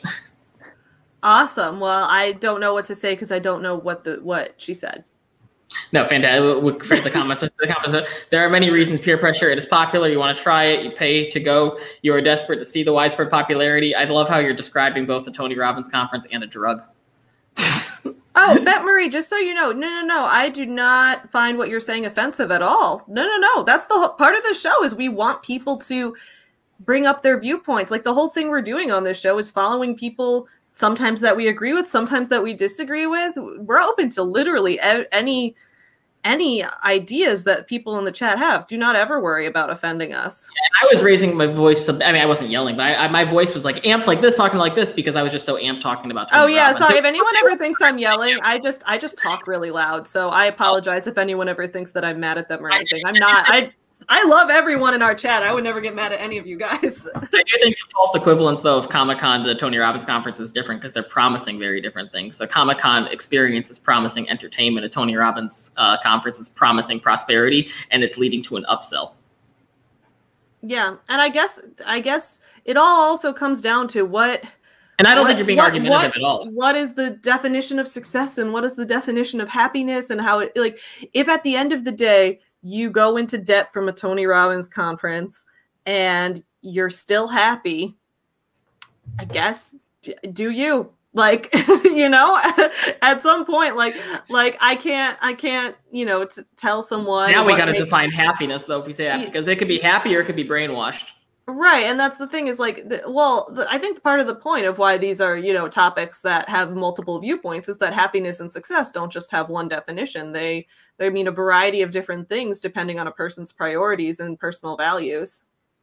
Yeah, so... And also, as well, I kind of wonder if, like, you know, so I went to UPW. Say if I bought the upsell to Date with Destiny, to one of these other ones, how much... If half of a 3-day conference has been based on an upsell, and then I pay for a 4-day conference, how much of that is going to be an upsell? Yeah. I can't help but to wonder how much of that is going to be an upsell. Because if you're going to do it for half the... I think in I Am Not Your Guru, it was 4-day conference, wasn't it, Date with Destiny? I believe so. And they only let them film so much. I just have to wonder how much of the rest of it is just going to be an upsell for the next big thing. And that's interesting. I didn't even expect it to be that many upsells from what you were talking about. I found that that was actually surprising to me because I assumed, Tony Robbins probably wanted to upsell people, but I didn't realize he was going to spend that much time talking about it, especially when I don't know. I guess I figured there are so many upsells though as well, because there's the nutrition, there's Date with Destiny, there's business mastery, there's life mastery. There's his on the side coaching program. There's 5 upsells in one thing. Wow, that's frustrating. I can imagine, like, especially if you were someone who went to this conference thinking, I'll give this a shot, I'll see what I can learn from this, and then you're just constantly being sold to. I would find that incredibly frustrating. Earlier, really sorry, I didn't mean to say that out loud. Yeah, just looking at comments in the chat. I like when we have chill Fridays, when we can have someone on and also have some people in the chat and we can just all have a big discussion, even though we're not talking about Marie Kondo, but it's because, she hasn't caused us any issues. She just helped our lives. She just helped our lives for the better, although she has caused me a lot of back pain, but I need to work that out with a doctor. I can't speak for Savvy, but I have like 30 minutes. If this format's difficult, you want to hop on, we can send you the StreamYard link. Oh yeah, Bet Marie, if you want to come on the stream, yeah, let us know. We'll send you a link. Where would it be best? I mean, I guess I'll just paste it in the chat. It's Friday. Anyone can come on. Yeah. And then you can come on and then if you want to talk, I want to hear your ideas. I think that you bring up some really interesting points, and it's guys, this is the link right here. If anyone wants to join, I think it is good to bring up these points because I think it's important to remember that there isn't just one problem here. It's the problem itself. Like, Tony Robbins is not the only problem. He is part of a larger system of problems that leads to his ability to have so much success in the first place. So when you bring up points about all these other problems are bad too. Yeah, I agree. I think we need to also talk about those. So I don't think you're wrong at all. No, I just thought it was interesting to hear the demographic of the people that Hope spoke to at the conference. I mean, people who were just attracted to Tony Robbins and then seeing the decisions they were making to go there and what they were actively seeking and what they were hoping to get out of it versus what they did get. That's all. To talk, you brought up my point of how they have a truth at their core. Yeah, Tony Robbins does have truth at his core somewhere. Some of it's true. I mean, his finance book we were reading talked about the investments. There was truth in that. Absolutely, he talked about it. Why indexing is more efficient than mutual funds. I agree with that. And I'm sure he has some truth with personal development. Meditating every day, that's healthy. He bastardized it, made his own version of it. But meditating and physical exercise I'm speaking really quickly. Meditating and physical exercise are both healthy things to do on a regular basis. So I don't think anyone would tell him that he's wrong for that. But it's said up there how he manipulated it and bastardized it to make it his own brand of it to further distinguish himself. I mean, he still is pushing some, not just with these conferences, he's still pushing some actively harmful pseudosciences on his people in the name of making money. I know his big thing still is, I think it was funny because we were talking about his basic advice and he's actively anti-acidic diets. So of course he wants to lower the pH level of his conferences with basic advice. That was a pun. But as far as the harm in it, people have actively died doing the treatments that he didn't promote the treatments, but he promoted the doctor who performed those treatments or the fake doctor. Mooncat had a great video on this. Oh yeah. I just watched it yesterday. I loved her video. Oh, Bet Marie is here in the background. I'm going to add her on in, and we will have some more Chill Friday fun. It's funny. I actually get in trouble at work for speaking too fast, too, because I just get super energized when I'm talking about companies, and I want to fill in all of my research in seconds, and then I get a text slow down. The clients don't understand a word you're saying. I get it. I'm always talking fast in my videos, and people are like, I feel like I have to watch you on half speed, and I watch everyone else on 2x speed. Half-X me, daddy. Half-X me, daddy. I'm going to need to get more coffee in a minute. So Bet Marie is here. Can you hear us okay? Can we hear you okay? So I can hear y'all. I don't know if there's an echo. I was trying to find my headphones, which seem to be missing at the moment. So You're fine. You're not echoing on we here. hear you fine. You're all Yeah, good. you Yeah. sound good. I think we're good. If there's any audio issues, we'll let you know and we'll try to Yeah, fix I'm it. But still everything sounds wandering okay around right my now. house attempting to find them.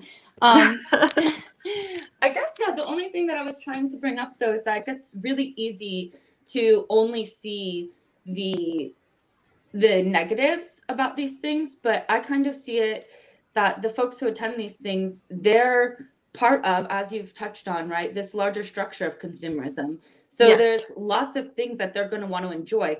If your hobby and your entertainment and your fun is attending these conferences and there's not those downstream effects, well, then that's relatively harmless. Sure. Now, when people are manipulated into doing things that are actively going to harm their life, right, by being financially catastrophic, well, that's a different conversation. But I'm like very hard pressed to think that that's the majority of attendees.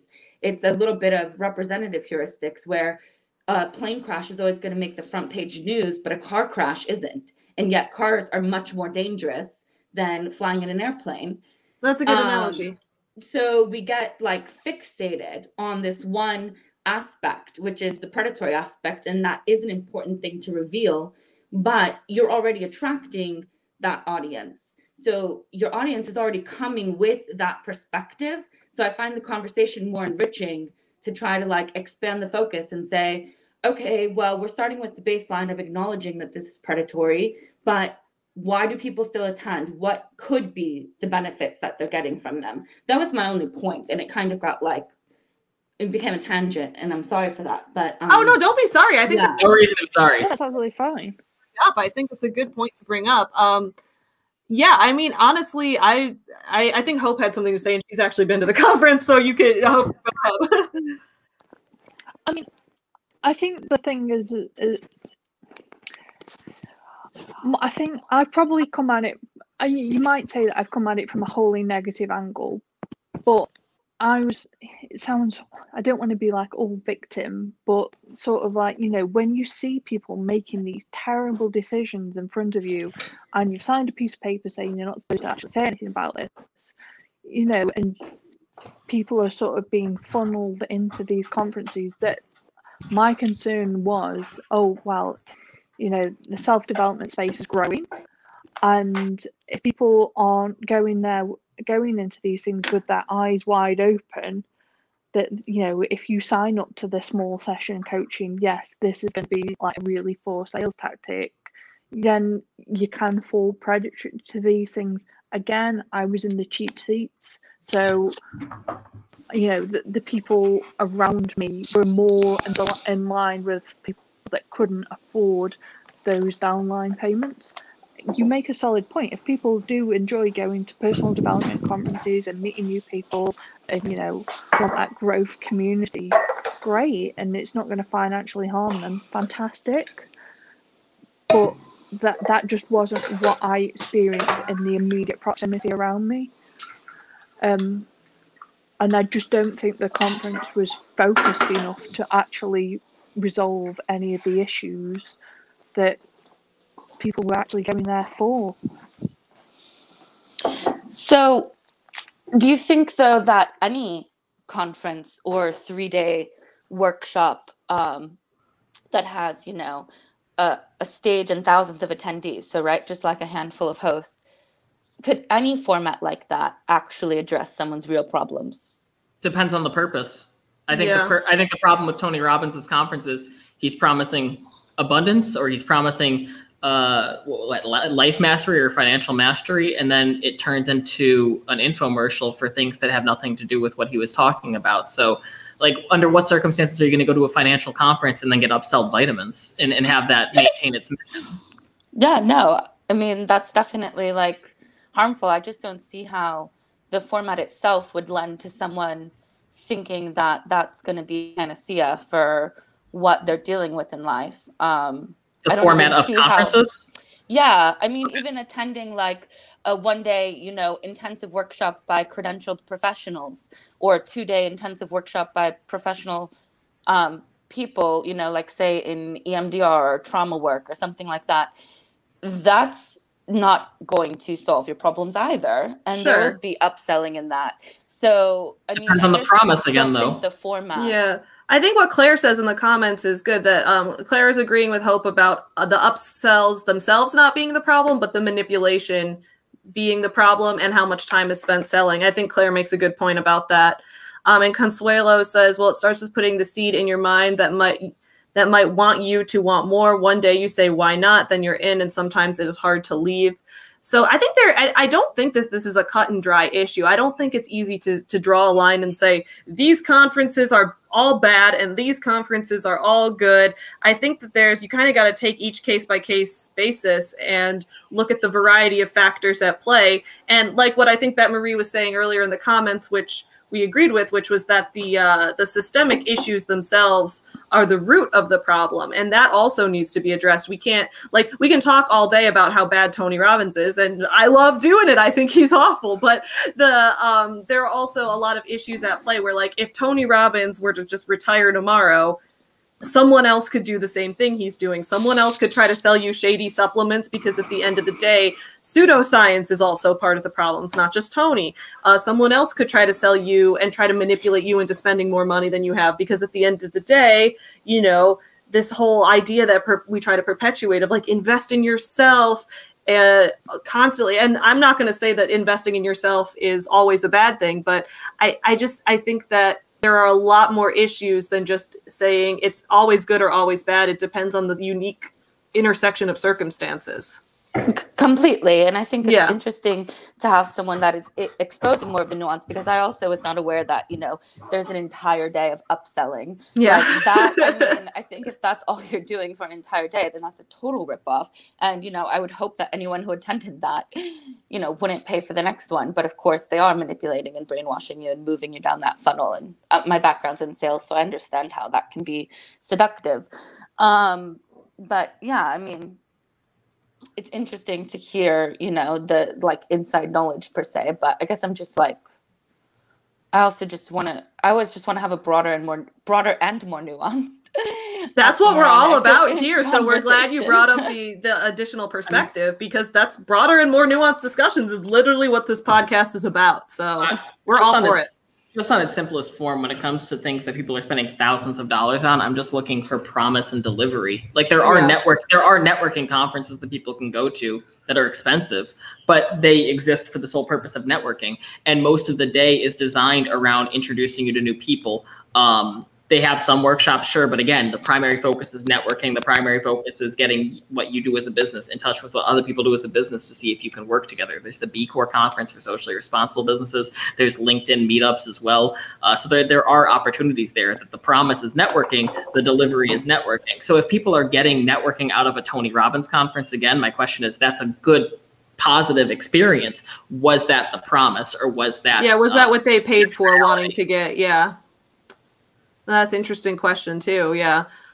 I also feel like expensive networking conferences sound kind of dumb too, but like that's just my personal thought. They can be, but you can also, like, for example, it depends on who you're meeting. Like at B Corp conferences, so I'm not going to shit on B Corp. I think they are overpriced and you don't necessarily have to go to them, but you do also at these conferences have access to higher net worth people who also are there, who are B Corps as well. So I don't personally push them on people. I don't tell anyone to go do them. I could see someone going there and saying that was a waste of time, but at the very least, they're delivering on the promise of giving you the opportunity to network. Yeah. So I guess it might be helpful to review what was the Tony Robbins conference selling, because you're saying that it was financial success and abundance. I mean, what were they selling? What was the promise? What do you think was the expectation of attendees that you would get out of it? I mean, the promise is, from what I can understand, is finding your power within to change your life for the better. I would Google sort of the exact promise, but I'm using my phone for this. I haven't got a computer around me, but that's what I understood was the promise, and I just didn't feel that it delivered. Eva brings up a good point here about writing conferences, which I also have a lot of feelings on. She says writing conferences are sometimes on that line for me being a scam due to pricing versus being a networking experience. We each got to make our own calls. And I think that's true at the end of the day. I'm not out here calling for Tony Robbins conferences to be illegal. I'm not calling for that. I just want people to make the most educated decisions going in as possible. And if someone had a great time at a Tony Robbins conference, good. Like, I'm not gonna tell you that I think that you're a bad person for that. It's like, do you. But I also have a lot of feelings on writing conferences. And I also, while I love going to writing events and meeting other writers and things like that, I think that there's also a systemic issue there, which is how the publishing industry tries to create this standard of, validity in certain pieces of work versus others. And you almost feel like you have to get in with an industry in order to get your ideas and work out to the public, which should just be free speech. So I think that's an entirely different topic as well. But I think that, again, I think there's issues there, but there's also writers who benefit from it. So I'm not going to say writing conferences should be outlawed. Like, I'm not calling to like put an end to all of this immediately. I'm just interested in hearing the perspectives and hearing the stories and determining, what happened and all of that. No, I think it's hugely beneficial to hear like what actually goes down in these things because, obviously I'm not going to spend thousands of dollars to attend one. So, I've seen the Netflix special and I'm like, tangentially aware culturally. But I guess I was asking that question about kind of trying to, create a statement of what they were selling because I would post to RK, what would be the exit survey that you would ask a question on? In the last 3 days, do you feel that you've learned the key to personal development and bettering your life? I mean, that topic is so ambiguous. The sales pitch is so ambiguous itself that you can't really measure did they deliver or not.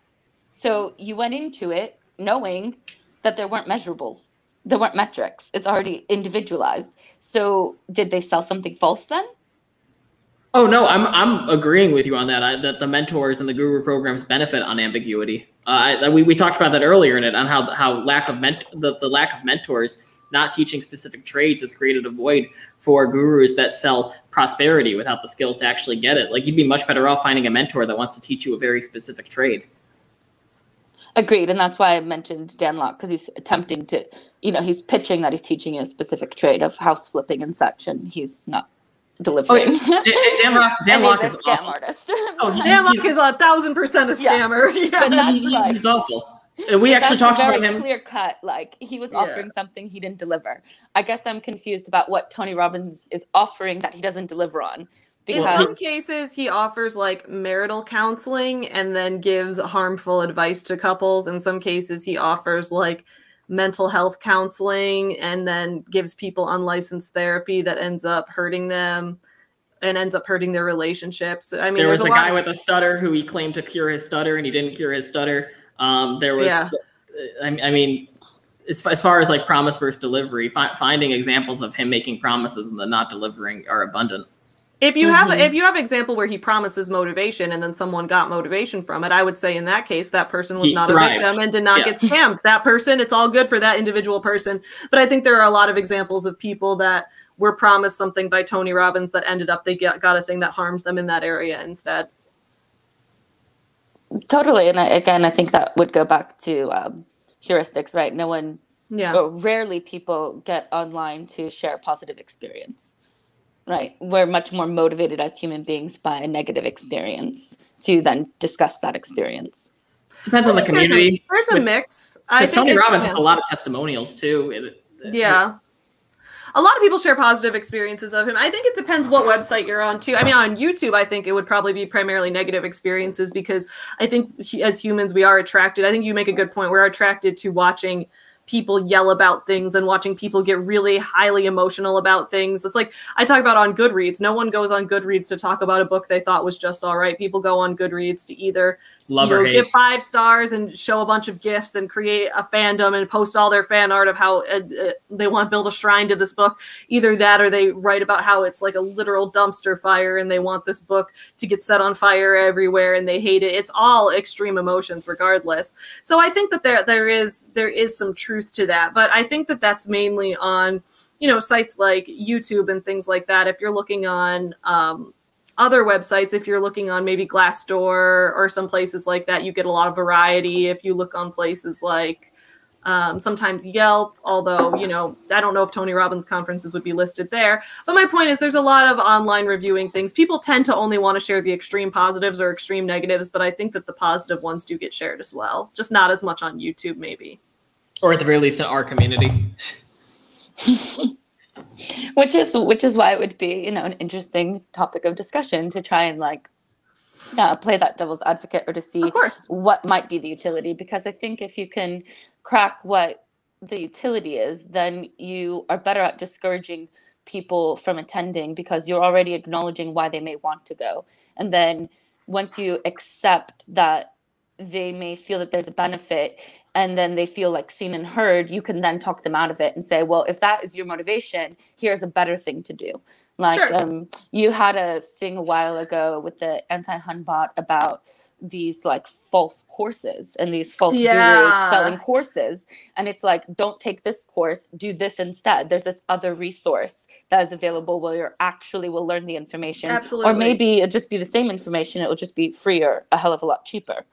So Eva has a good analogy here where she says a cruise ship has a lot of rooms, but it's all the same ship. Tony's a cruise ship, and it's easy to ignore the lower cabin's complaints.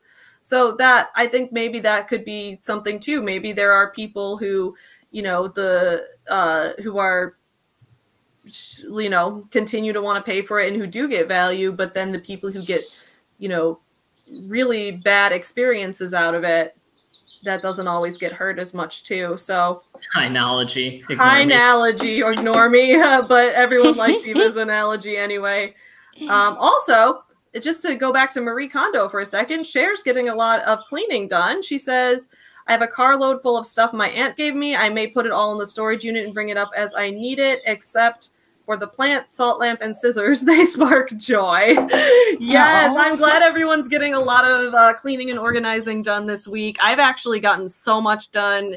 We're at the point where we're getting ready to redo our bedroom. We're getting a lot of stuff. We ordered a new bed frame and dresser to organize stuff better. I think that, like, I'm glad we should also talk about, because I think this conference topic is super interesting. I want to continue, but we only have about 10 more minutes. And I want to also make sure we're ready to talk about what we're going to do for next week for Marie Kondo. So I guess both Bet and Hope, do either of you have final thoughts you want to share about Tony Robbins, or both of you, before we go into a little bit of wrapping up for the week? No, I think everything's been said on my end. So great. Well, I'm glad you were able to come on and share some of your ideas out loud. I know typing can be hard to keep up with people talking out loud. Hope, do you have any other? I mean, I'm sure we can also do another full interview to discuss in depth your experiences, because I definitely want to do the video on Tony Robbins conferences. Do you have any, like, what would the major takeaways, I guess, be from your experience at his conference? I think my thing was, and again, it's going to sound really negative, but that's fine.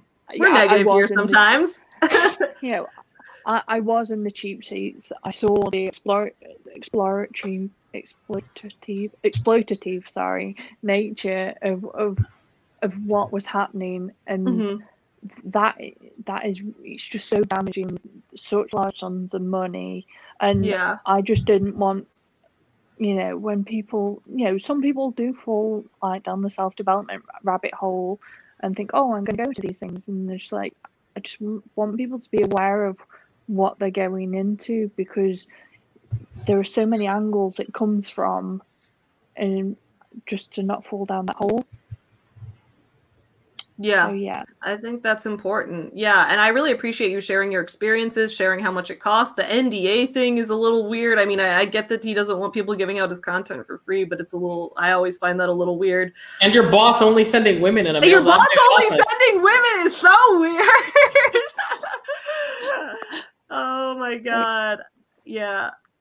Hope, I really appreciate you sharing that story with us. That was really insightful, and I really appreciate everything you had to tell us. Thank you both for being here today. Yeah, you guys were awesome. It's always great to have a couple guests on Friday and do a little free-for-all, have a good time, talk to each other, see what everyone's up with. A little bit of that. Absolutely. No, it's always fun. I'm so happy that you were able to come on, Hope. I'm so happy you were able to hop on. It's such short notice, Bet. Bleh. Thank you so much. Ooh, there we go. Okay, so let's see. Oh, a bad asterisk here saying Rebecca and I are definitely going to have to condo again when we return to Chicago. We bought so many clothes. When are you guys returning to Chicago? Because I'm going to be fully vaccinated in 3 weeks, and I want to see all my friends again. So yeah, guys, I've been getting a lot done on the apartment this week. I got all the trash out of the office, and it's like, why doesn't she have a category for literal trash? I guess because no one has any trash that sparks joy, or at least they shouldn't, unless they're like me. And I'm like, but do I really want to like a first date? I'll be like, do I really want to throw out this like box that I got something in? Like the box is kind of cool. Or like, do I really want to throw out this packaging? Do I really want to throw out this bubble wrap? What if I want to play with the bubble wrap later? You know? Bubble wrap's a blast. So that's how I get. I'm like, oh, I know this is literally trash, but like, I kind of like the trash. I'm kind of a dog sometimes. I'm like, I want to play with the boxes in the trash instead. So I know that that's not how humans are supposed to behave, though. So yeah, you're a dog on its hind legs. Yeah, I'm basically I relate I relate to Chewy on too much of a level where I'm like, I know I'm your human, but like, what if we're both dogs? I like to think that the day I tell Logan he's a dog and he understands me is the day his mind is blown. He's like, what do you mean I'm a dog? Oh, I like this question. Sheila says, by the way, does anyone in the chat sell really subtle pride stuff? I live in a rural area in Middle Europe and I don't want to be too obvious. That would really spark joy. Yes, BLT. It would. Someone BLT. make a BLT. Someone make a BLT bin. No, I'm gonna make that. Okay, so guys, today, as I mentioned, I'm going to be streaming in 1 hour at 11 on my main channel. I'm going to be reacting to this call where the YouTuber Always Marco did he was talking to this MLM guy who was basically like, yeah, Sammy's in the BLT community, and they're very sensitive. So I'm gonna be making a BLT sandwich to eat on that stream, and I'm gonna go make bacon in the oven in like just a minute. But I'm gonna be making merch that says "sensitive BLT" on it. So that's gonna be the subtle that BLT sandwich going. That's me. Sensitive BLT. I'll make the sandwich look like it's sad. But I don't know how much of it does like or maybe I could put pride colors on it in a subtle way. Maybe it could be on the mold on the lettuce. That could be interesting. You could spread the rainbow, taste the rainbow. Just Skittles. Just eat Skittles every day. That's your form of like pride protest in Middle Europe. I almost said the Middle East. Mid-Europe. BLTs are queer culture confirmed. Absolutely. Okay, Chilla likes that. I'm glad because otherwise they've gotten the BLT. They got the frogs and they got the BLT. Yep, turn the sandwiches gay, putting chemicals in the bacon. That's why. Is that why pig isn't kosher?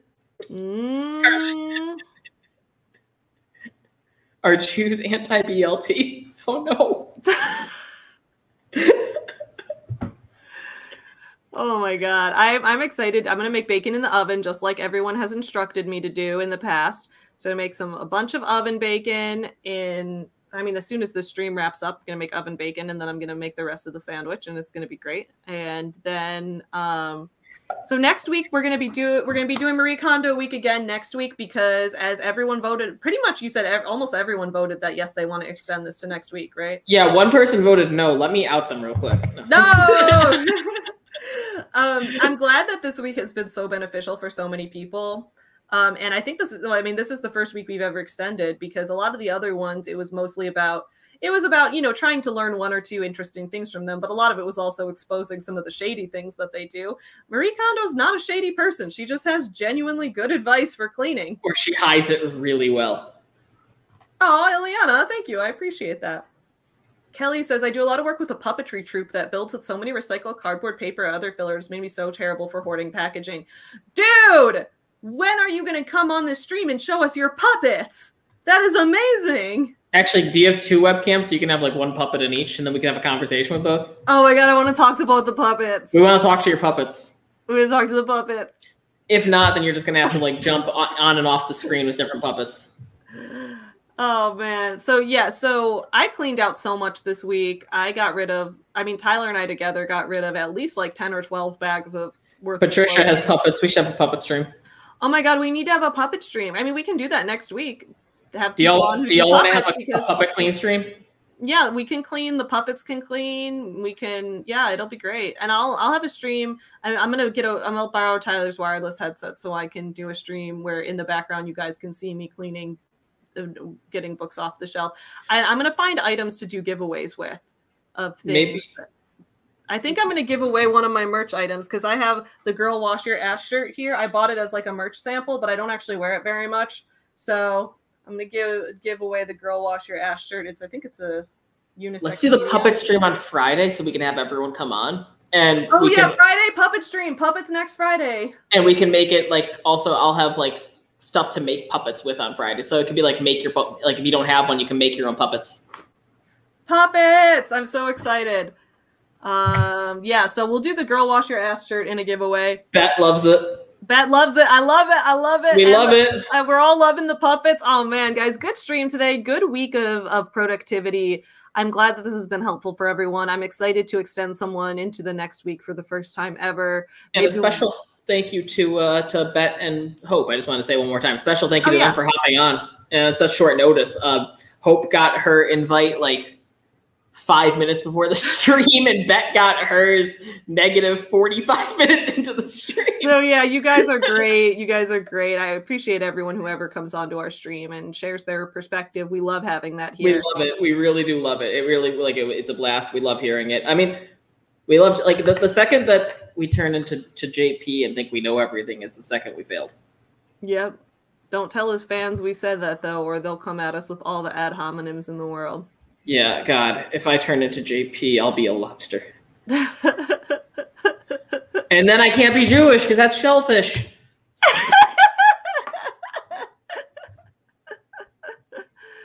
Oh man, you guys are the best. I will be streaming on my main channel in an hour, so come join me there on Savvy Writes Books. Other than that, I will see you guys. We'll see you, I don't know, tomorrow night to play The Sims, or tomorrow morning. Tomorrow morning, we are cancel Sean Boston on Saturdays now, so we'll be back here tomorrow morning at 11 a.m. Central. I gotta set up that stream.